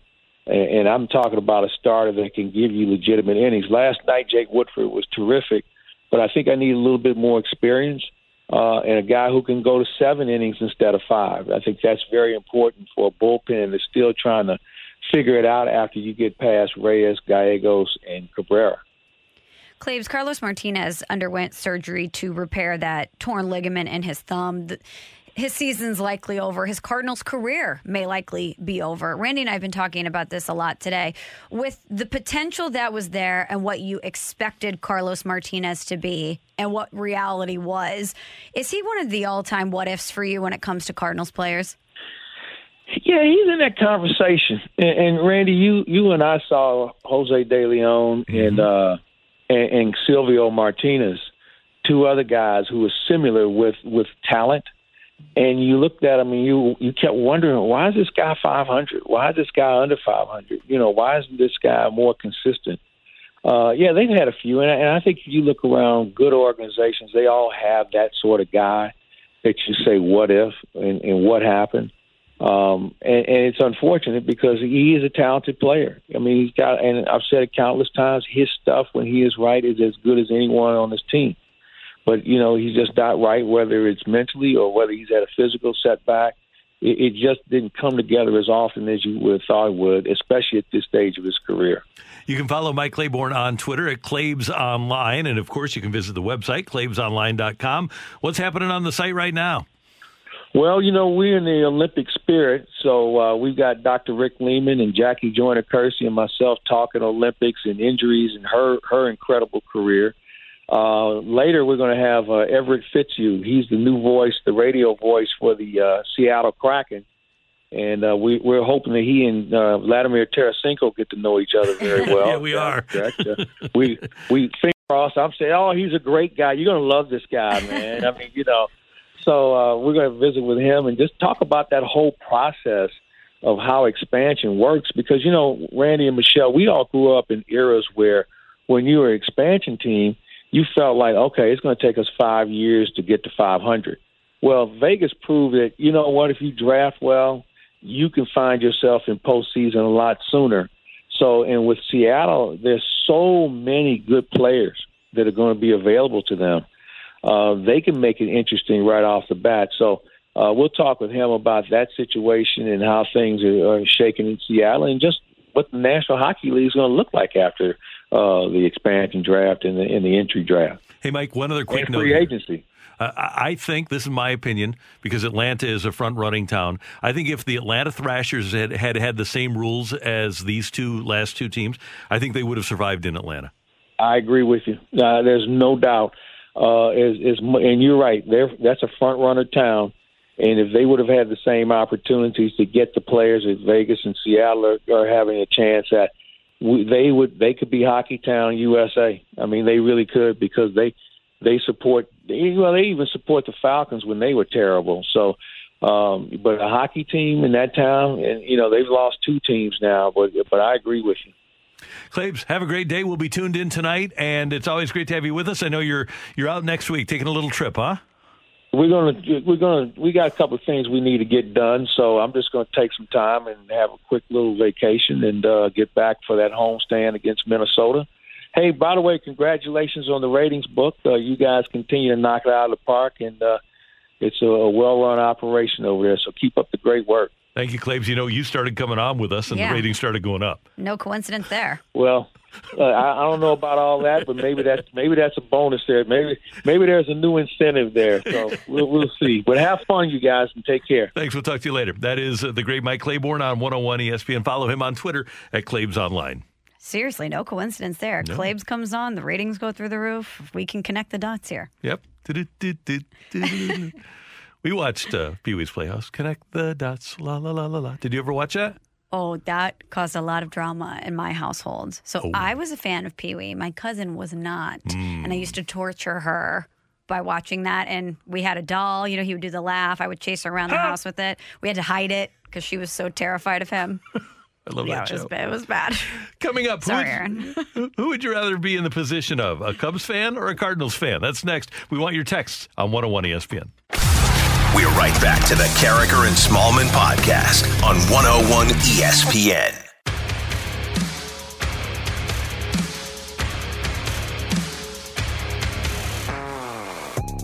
9:07 in St. Louis. Your time check brought to you by Clarkson Jewelers, an officially licensed Rolex jeweler. Michelle Smallman, Randy Carricker. And the question is simple. The Cubs appear to be headed into another rebuild. Would you rather be, if you're a Cardinal fan right now or a Cubs fan, whose position would you rather be in? The Cardinals, who appear to want to maintain a level of competitiveness, but aren't going to get appreciably younger with top 5, top 10 picks, or the Cubs, who appear to be headed towards more top 5, top 6, top 7, 8 picks, but will probably have a bad 3 or 4 years. Who would you rather be in the position of? From the 314, June was one of the worst months of Cardinals baseball I've watched in over a decade, and that was just 1 month, and the team still finished close to 500. No way could I stand 3 years of baseball any worse than that. And that's what you would have to do, because the Cubs in those first 3 years under Theo Epstein were pretty abysmal. 61 and 101, and they wound up winning more games each year. But I just don't know how we as Cardinal Nation would handle losing 100 games. I think that text brings up a valid point, because I always say this, self-awareness is the most important quality you can have. To have the self-awareness to know that we felt like the world was ending from a sports perspective last month when the Cardinals were as bad as they were, to think that we could sustain not only a year of that, but maybe multiple years of the team performing like that. No way. Fans would lose their minds. Even if they felt like the team was building towards a potential World Series contender, there's no way people would put up with that. So I appreciate that texter having the self-confidence, the self-awareness to know how miserable June was, that they would never want to deal with that. Here's another one from the 314, Randy. From a casual fan standpoint, I'd rather be a Cubs fan. At least there's a clear direction of the franchise. The Cardinals have been caught in the middle for a number of years with no direction or vision. To me, that's the worst place to be. They aren't even good enough to go for it, and they're not bad enough to tank. I think the front office approach is stale. Well, we certainly have seen rebuilds work, with Houston winning a world championship and the Cubs winning a world championship.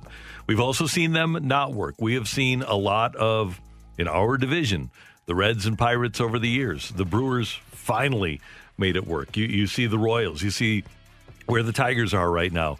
For the most part, teams that do try that, we're going to go to the bottom of the standings and then bounce back. For the most part, when that happens, it does not result in World Series. And as we're seeing with the Cubs, it doesn't result in consistent competitiveness. Mm-hmm. The Cubs within the space, and the Red Sox, by the way, have done this too, are going to win a World Series and finish in last place in their division. From the 314, my thought is that an average, basically 500 Cardinals team won the World Series. They did. 83 wins in 2006. But you can't rely on that. That can't be the model. No, you hate to rely on the randomness of the postseason. But there is something to be said for being in the postseason because it gives you a chance. You can't win the World Series unless you make the playoffs.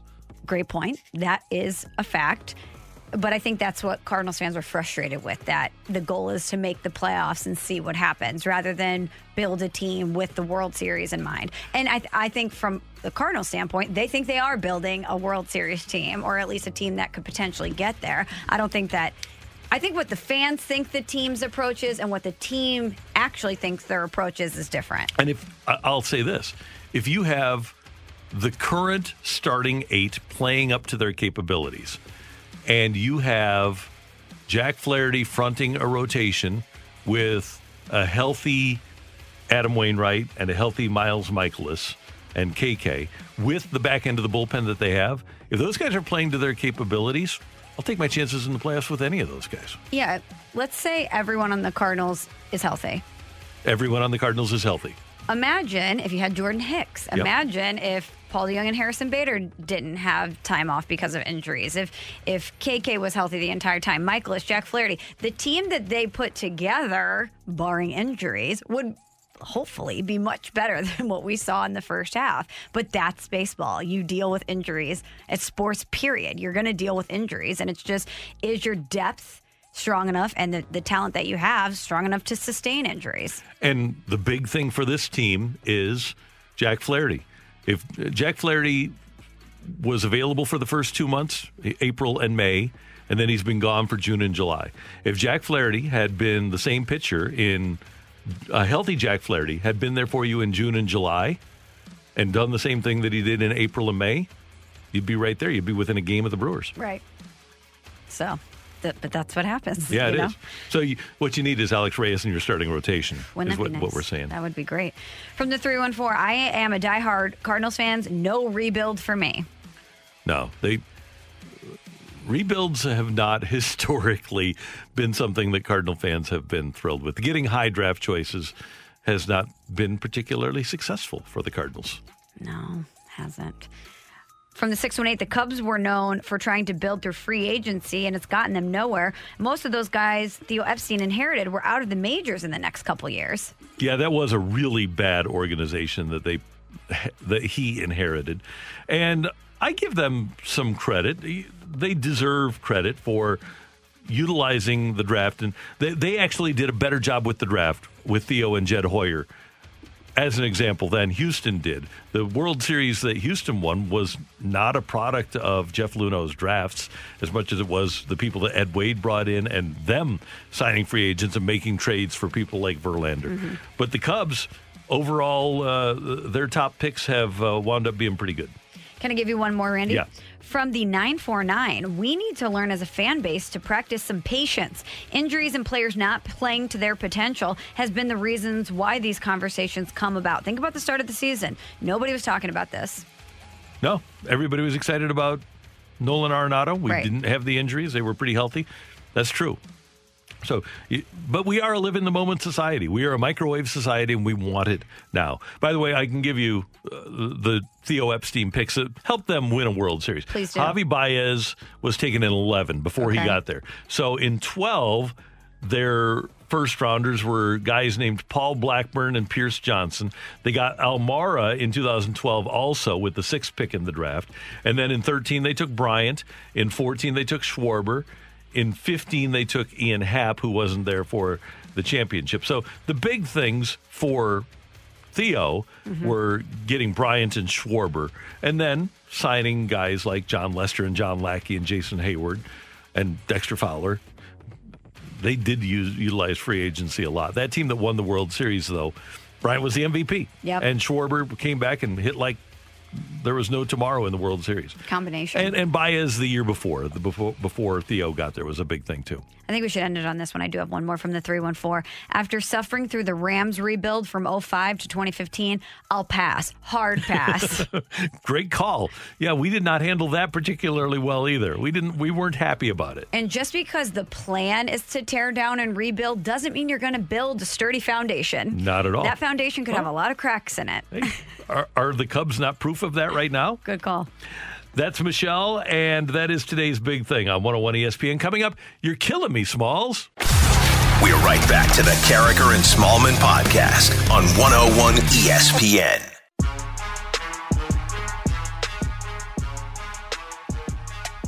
It is time for... You're killing me, Smalls. This just in, Randy, from Adam Schefter. Some information on the Aaron Rodgers saga. Oh, here we go. Here we go. According to Adam Schefter on Twitter, this offseason, the Packers offered Aaron Rodgers a 2-year contract extension that would have tied him to Green Bay for 5 more seasons and made him the highest paid quarterback and player in football.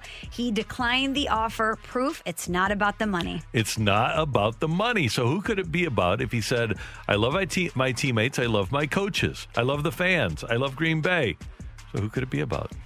I'm going to go ahead and just guess here. This is just a wild guess.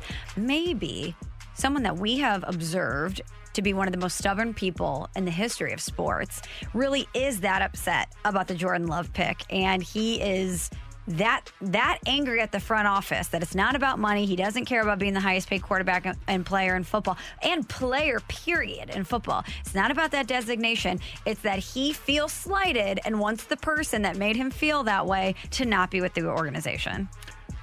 I would suggest that he get over it and continue to prove that he's better than the guy that was drafted behind him. Hey, bury Jordan Love. If you don't like it, prove to the Packers that you should have been the guy all along, right? One would think. Yeah, that's all you have to do. If this is somebody that's motivated by slights, the pick happened last season. You go on to be the MVP, almost make it to the Super Bowl. I would think there's some logs on that fire. Yeah, you threw 48 touchdown passes. Another wide receiver taken with that pick in the first round would not have made a difference. It wasn't going to cause you to throw 52 touchdown passes. You were fine in that regard. The Packers were worrying about when you are 40, 41 and aren't around anymore. So let them GM and you QB. And I also think it clearly has to be that, because what he said on SportsCenter about the culture not being the same. If this was just, listen, guys, I am engaged to someone that lives in Hollywood. My personal life is taking the forefront of my life. I don't want to live in Green Bay the majority of the year anymore. I need to get out because that's what my priority is going to be moving forward.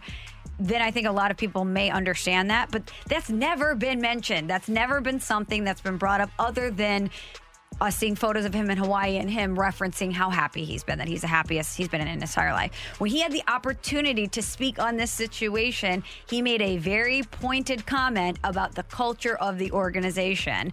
And that can only lead you to believe that it's from one facet of the organization, and that's the front office or the people that are running the operation. Things like that tend to have a trickle-down effect. So clearly he has beef with someone, and I really respect it because this is one of the all-time grudge moves. Most people would be lured by the idea of getting the most money out of any quarterback. Take the ego of you being mad about the pick and replace it with the ego bump you get to be the highest paid quarterback among your peers and the designation of being the highest paid guy in the league. Most people would find that pretty alluring and maybe put a little bit of this aside, but not Aaron Rodgers. No, and his approach has been at best disingenuous in trying to get this accomplished. He's got platforms. He shows up on a radio show every week, right? The punter from the Colts, Pat McAfee show. He does that every week. He had the platform during press conferences leading up to the NFC Championship game, after the NFC Championship game. And this didn't come out until draft day. So if he wanted to leave Green Bay, he could have done it in a more measured manner than he has that wouldn't have caused all this consternation. So while he might be stubborn and not want to be in Green Bay anymore, his opportunity to get out of Green Bay was earlier in the offseason.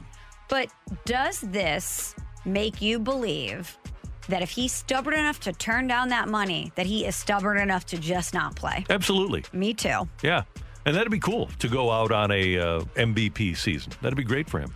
But don't you think that we'll look back on this in 10, 20 years and say we cannot believe that as the reigning MVP with stuff left in the tank and a good team around you that he would just walk away because of something that in the grand scheme of things, seems relatively petty. This is what front offices do, is they need to try to build the best team. You might not play forever, Aaron Rodgers. Newsflash, you may not play forever. And they don't owe you the consultation of, or your blessing, I should say, to draft another quarterback. And I wonder if in 20 years, if he does walk away from this because of this instance, if that's something he'll regret. Jim Brown, still legendary. Now, he was 28, I believe, when he retired, or maybe 30. He was a lot younger than Aaron Rodgers is now, and quit to do movies and never came back. And he had a good team, and he was the MVP. So there is precedent set, but Jim Brown is legendary because of that. So, yeah, I think that we'll look back on Rodgers as one of the more unusual cases in sports history. Okay, so right now, July 20th, does he play one snap for the Packers this year? Yes, he succumbs. Okay. I'm going to say no. And here's the thing. And who's ever wrong will spin the wheel. Okay. Deal. As much as he says he doesn't care about that money, wait until he has to start seeing some leave his bank account, because he's going to have to give back bonus money, and that is going to hurt. It's one thing to never have money. It's another thing to have it and have to pay it back because you foolishly retired. And these people are wired differently. They are so competitive. I can't imagine him sitting around all season watching. Well, he probably wouldn't watch his team play, but I just can't imagine that someone that is that motivated to win could just turn it off on a dime. But I'm saying I don't think he'll play because he's got a point to prove. Wait till he gets the word that he's not going to be the host of Jeopardy. Then we'll see what happens. Oh, that would be tricky. That might push him in one direction. You're right. You're killing me, Smalls. Okay, so if there's kids in the car, earmuffs for a second, because we're going to talk about the birds and the bees, okay? Okay, yeah. So, Randy, you know that at the Olympics, the Olympic Village, notorious for athletes getting busy. Mm-hmm. This is something that we know. There's a lot of protection provided for these athletes in the Olympic Village because people know this is going to go down. Right. Well, in Tokyo's... And beyond, more than just like going down, too. Oh, Randy.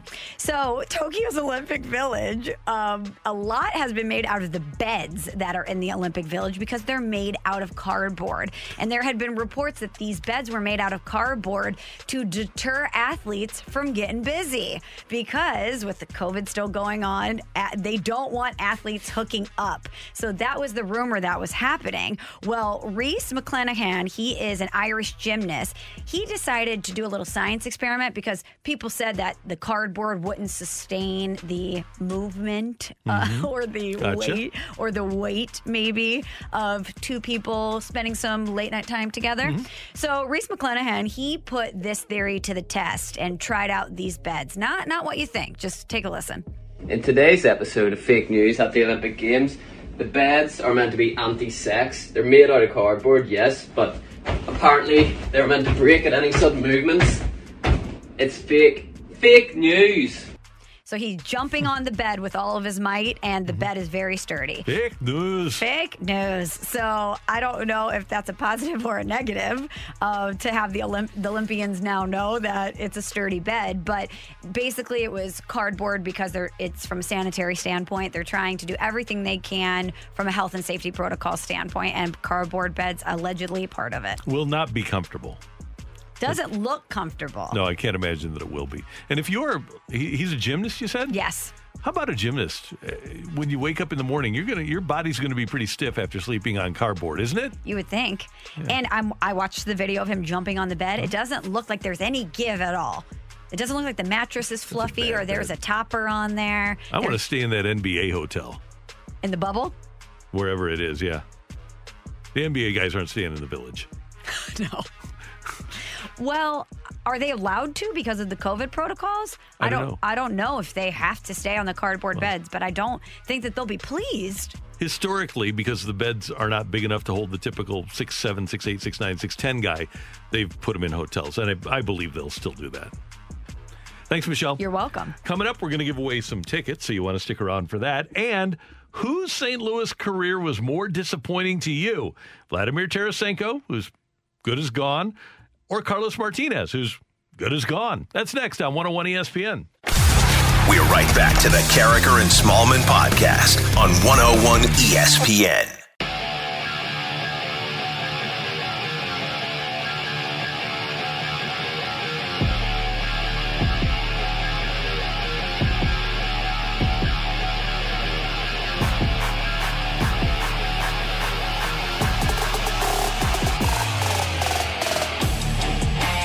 I am urging you, if you don't have the Instagram app, to download it. And if you only follow one person, follow Yadier Molina. But then follow Michelle Smallman as well on the Insta. And here's why. Because Michelle is going to be at Westport Social Friday from 4 to 6 and going to be doing a ton of Insta. So it's really important that you follow Michelle at M. Smallman on the Instagram. And you can follow me at RJ Carricker as well. But the key thing is follow Michelle, and she's going to be guest bartending along with Lux from The Point and Learn from Casey. And there's going to be a lot of cool Insta content at M. Smallman. Some behind-the-scenes videos of me not knowing how to make any cocktails, but having a great time pouring vodka sodas for everyone. Here's the thing. If you come to me, and don't tell Lux and Learn this, because this is my strategy, you're going to get a heavy pour. Wink, wink, okay? This is what's going to happen. I don't know how to make cocktails. That's more alcohol. That is more alcohol. I'm going to give you a heavy pour. We're going to have a laugh, and I'm going to send you on your way. Good. SMALLMON. Correct. So follow Michelle. And she needs to get up to 10,000 followers. So we can share the podcast every day. Yeah, that'd be a great thing. So we want that. And you want to be able to hear our podcast brought to you by I Promise. We are giving away a pair of tickets to the Black Crowes. They're going to be playing July 31st at Hollywood Casino Amphitheater. And that is next Saturday, lawn tickets. And they're going to play Shake Your Moneymaker. Oh, yeah. In its entirety, plus all their other hits. Tickets to see the Black Crowes are on sale now, but we're going to give you a pair right now. You can find your chance to win tickets for the Black Crowes at 101ESPN.com, on your 101 ESPN mobile app, or right here. And all you have to do is answer this question. And it's going to be texter number 44, which was Carlos Martinez's first number before he switched to 18. Texter number 44, if you can answer the question, what Saturday morning TV show Michelle's cousin hated? If you can answer that question, you are on your way to see the Black Crowes. We talked about this earlier in the show. Randy was a fan of it. I used to torture my cousin with it. So what show did Michelle torture her cousin with? Which Saturday morning TV show did Michelle's cousin hate? Oh, by the way, just received a text from the Cardinals. The Cardinals starting pitcher has been announced for today. And? Johan Oviedo. No surprise there. All right. So the question is, via the text line 65780 or with the Rhino Shield mic drop feature on the 101 ESPN app, whose STL career was more disappointing for you? Was it Vladimir Tarasenko, whose career is ending in a bad way and really didn't accomplish anything in his last couple of years, although he did accomplish a lot in his prime? Or is it Carlos Martinez, who was regarded as potentially one of the top 5 starting pitchers in the National League, actually performed to a top 5 level for 3 seasons, but then fell off dramatically? And we take your text 65780. Michelle, what do you got? From the 618, Martinez, no question. Vladdy brought us the cup. He did, although he didn't win the Connie Smythe Trophy. He did win a cup. And Carlos Martinez was part of a National League championship team, but obviously was not part of a World Championship team. From the 573, Carlos was for sure more disappointing than Vladdy. I remember after that bad start against the Mets opening day in 2016, he was lights out, before he got hurt. We never got a great season out of him, just great stretches. With Vladdy, we got the cup and full seasons out of him. Yeah, Vladimir Tarasenko was one of the top 2 goal scorers, along with Alex Ovechkin, in the NHL for about 4 seasons. So he did provide great seasons, full seasons for you. 5 seasons of 30-plus goals. Yeah, he's fantastic. Yeah, from 2014 through 2018. Comparing Vladdy and Carlos is apples to oranges. Vladdy was fantastic here for a long time and brought a championship. Tarasenko shouldn't be tarnished as he leaves. We as Blues fans should be thanking him. We should. And I do think we have a tendency to have a recency bias, as we should, towards Carlos Martinez. But like I said, for a 3-year period, Carlos Martinez was a top 5 starter in the National League. He was really, really good, but we've forgotten that. From the 314, Carlos, and it's not even close. He did so little with so much talent. Yeah, it is. And I wonder if that ever happens with athletes. And Mike Claiborne was talking about a guy like Silvio Martinez or a guy like Jose De Leon, if they ever reach a point where they get to be 50 years old and say, man, I had so much talent and I wasted it. Let's get a mic drop. This is Alec on 101 ESPN. It has got to be Carlos Martinez was the most disappointing player of the two. I know Vladdy, he's still disappointing. I'm disappointed in that, but he got to raise the cup here, and I think we saw the best of his career here. I think we saw the best of Carlos's career too, but I think he was a Cy Young type pitcher. He never truly peaked to his potential. And I think, he got bit by the injury bug, but I think part of the criticism in regards to his just mental toughness in general, whether it was on or off the field, and some of the shenanigans he got into, I think that was part of the problem also. And he just never really has been able to escape the injury bug, and he never was really able to mentally bear down once his stuff started to dissipate. So definitely more disappointed in him. Great mic drop, Alec. Thank you. Absolutely. It's so difficult because with Carlos, the consistency wasn't there. And I think equally as important is that you never knew what type of Carlos you were going to get.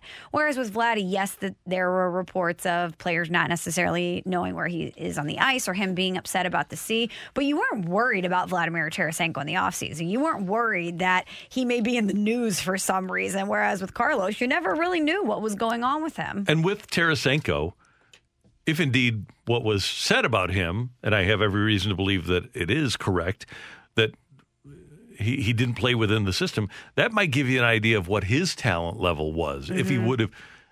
If he would have played within a system and had somebody that he matched up with who knew exactly where he was going to be, maybe he could have done even more. Let's get a Rhino Shield mic drop from Dylan.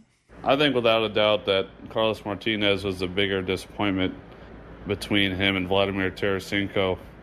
Tarasenko, we had a superstar with him with the Blues for a few years, and he helped us win the cup, and he was one of the biggest keys on that team to helping us win. And Martinez, he was a pretty good star for a season or two, but he never reached his entire full potential.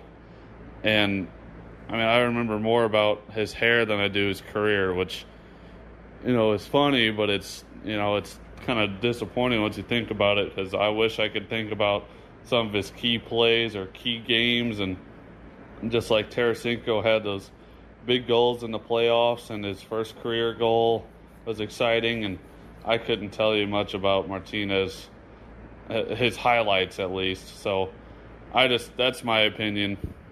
One of the things about Carlos, and by the way, I believe he has 1,000 winning percentage here right now, right?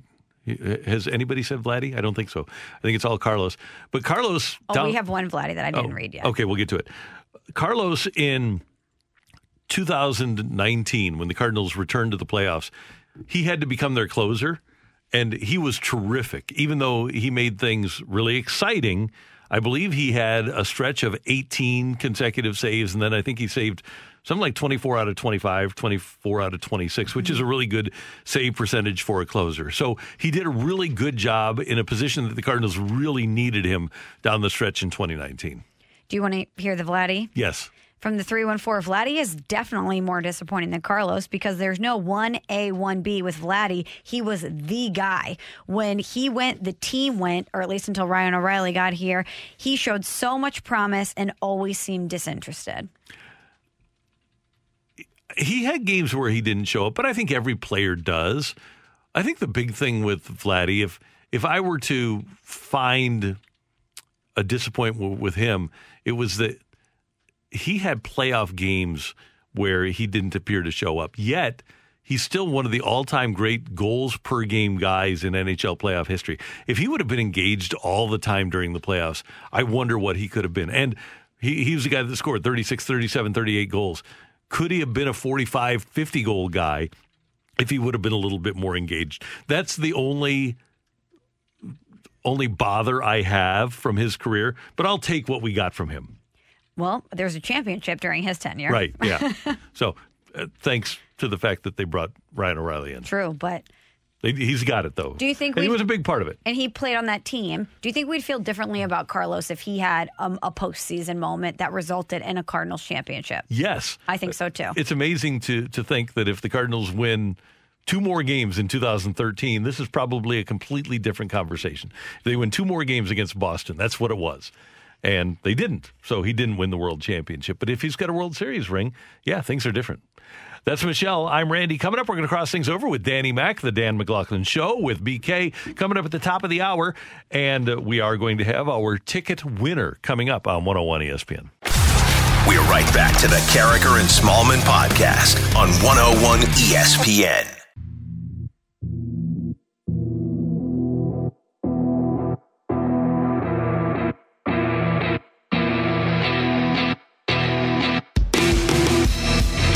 Congratulations to Andrew in Fairview Heights. He knew that Michelle tortured her cousin with the TV show Pee-wee's Playhouse. Pee-wee's Playhouse. Yeah. So you had a Pee-wee doll that went, huh? Good one, Randy. Thanks. And you bothered her, huh? I did. She didn't like it. Sorry, Aaron, if you're listening, even though you're a doctor and you live in Columbia, Missouri, so I doubt that you're listening right now. You're probably at work. But she hated it, and I was a devil child and would torture her with the Pee-wee doll. But Randy, huge fan of Pee-wee Herman, learned that today in the show. Loved Pee-wee Herman. Yep. Connect the dots, la la la la la. Connect the dots, la la la la la. Isn't that surprising, Dan? Would you peg Randy as a Pee-wee Herman guy? Thinking about it. Hi, Cherry. I actually could see it. I could. Loved it. It was great. But I don't want to give the reasons why. No. Okay. Fair. No. Not going down that. No. I know where you're going. No, not thinking that. I'm just. That's where my mind goes. I understand. I'm thinking more of his character and how it could fit into Randy's personality. Okay.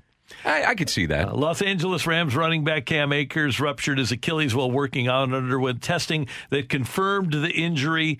According to Adam Schefter, he's expected to miss the entire 2021 season. LA Rams running back Cam Akers, thoughts and prayers. You said that with true conviction. That was the way I say it. Thoughts and prayers. Yeah, thoughts and prayers for Cam. T's and P's for Cam. Yeah. Play for a better team. Oh, Randy, come on. Is the Super Bowl this year in LA? It is. It's going to be great just at the time that the lawsuit's going on. That's what I thought. Mm-hmm. Yeah. Okay. Right at that time, yeah. Interesting timing for that, no? It's going to be great. So you were in the courthouse, right? I was last week. What national media? Were any national media there? The only national media that was there was Seth Wickersham from ESPN. Oh, that's a good one. I was going to say, if you're going to have any national media there, you want him because he's going to get all the dirt and tell the truth. Give me him or Don Van Natta. Yeah, both those guys. I always felt like if Bob Lee showed up at my front door, it was kind of like the Grim Reaper. Yeah, right. You know, I didn't really want Bob Lee there. Oh, Mike Wallace is here from the old 60 Minutes days. Yeah. You just open the door and close it and say, I'm good. Yeah. It's over. If Bob's there, you know it's serious. Oh, yeah. It's kind of like he shows up with an microphone, and then what's the guy with the hood and the hinge thing and the Grim Reaper. Thank you. Yeah. Yeah. So Bob and Outside the Lines, they were great. Excellent. I loved Outside the Lines. Yeah. That's a show they still do it. It's just hit and miss. It's weekly, right? With Jeremy Schaap or something? Yeah. I know it's still on. I don't know the schedule. I was a big fan of that. Yeah. I enjoyed that. Sports journalism is fun. No disrespect to Jeremy or anyone doing Outside the Lines now, but when Bob came on your television screen, it just carried some weight. Gravitas. Gravitas, yes, it did. great word. Kind of like when Randy is, gets serious. Oh, yeah. You better watch out. Oh. Dan, for the Rams lawsuit, Randy took, 10 pages of notes? Yeah, something like that. He had a whole crazy. legal pad. So could you record it? No, So it just had to be writing furiously. But could you record it if you wanted to? No. Okay, you couldn't. I don't think legally you can. No. Gotcha. All right. So, but heck, one of Kroenke's lawyers you couldn't hear anyway because they had their backs to us with no microphone. Mm-hmm. So the St. Louis lawyers were pretty loud, and then one of the league lawyers was loud enough so that you could hear him, but then another guy you could barely hear. So yeah, I'm scribbling down notes furiously. Sure. Was that strategy, you think, of him not projecting so that maybe the media behind couldn't hear his arguments? That might be. Yeah. Yeah. Or maybe Stan just hires like-minded people. Silent Stan hires like-minded people. But you think you would not want to hire someone to be silent if they're defending you and billions of dollars are at stake. You'd think you want someone that would talk and project. Yeah. And by the way, I believe today is the deadline for the St. Louis group, if they so desire, to look into the finances of any of the other owners, for them to say, these are the people that we want to look into, and here's why. I don't know that they'll do that. They seemed pretty happy that they still had the league, the lawyers did, and that if they have the league, they have all 32 owners. Well, so it really doesn't matter. I think what's interesting, and I'm going deep into the weeds here and not knowing how all this stuff works, but, these guys have so much wealth built up in property, that kind of thing, where I just wonder how liquid they are. Mm-hmm.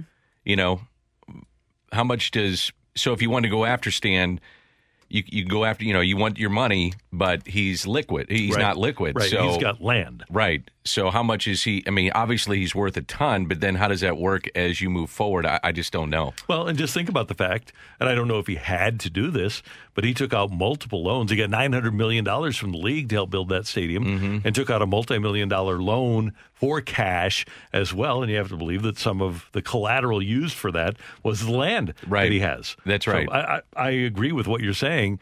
In terms of cash, if he wanted to get $1 billion in cash today, he could, but does he have that in his account right now? He'd have to, I guess, divest himself of some of the properties. He's, I think, the 5th biggest landowner in the country. I think that's right. I thought I read that last week.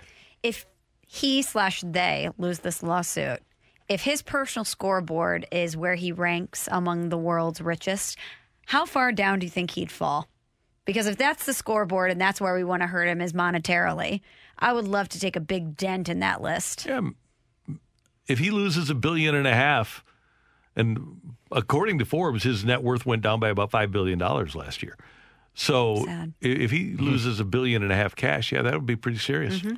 And to think of what adds up. I mean, honestly, you start thinking back, like how simple would it have been just to say, okay, there's National Car Rental Center on the riverfront, and these people are putting in a bunch of taxpayer money to do this and to keep the Rams here. And by the way, league, you're still in good graces with the city, vice versa, and everything works out, and you're still going to make a bundle. How about as simple as I'm from Missouri and I want to pour back into Missouri? One sentence. Yeah. Yeah, would have been easy. He doesn't like to speak.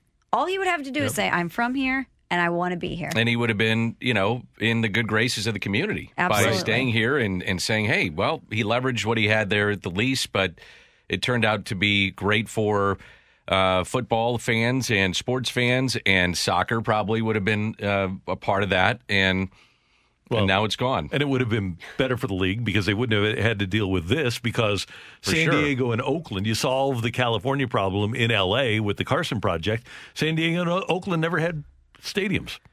It's unbelievable. Yeah, it just doesn't make any sense. Yeah. What do we got coming up on the Danny Mac Show? From that to Bob Tewksbury. Tukes is coming up. Now, for people that don't know, he is the former Cardinal pitcher, obviously. Many know that. But he has also been kind of a life coach, mental coach. He's written books on it. He's worked in Major League Baseball on the mental side of the game for various clubs. So, and just a great guy. So I'm really looking forward to visiting with him. I told Michelle a story, I think it was just last week, about how one time he was telling me, we were in the clubhouse and I just got up and was talking to the guys. I said, guys, we're all driving down Highway 40 on our way to work. Why not leave 15 minutes early? You drive past those children's hospitals every single day. Just drop by, 15 minutes, go into a couple of kids' rooms, and you will make their lives. Not just make their days, but make their lives.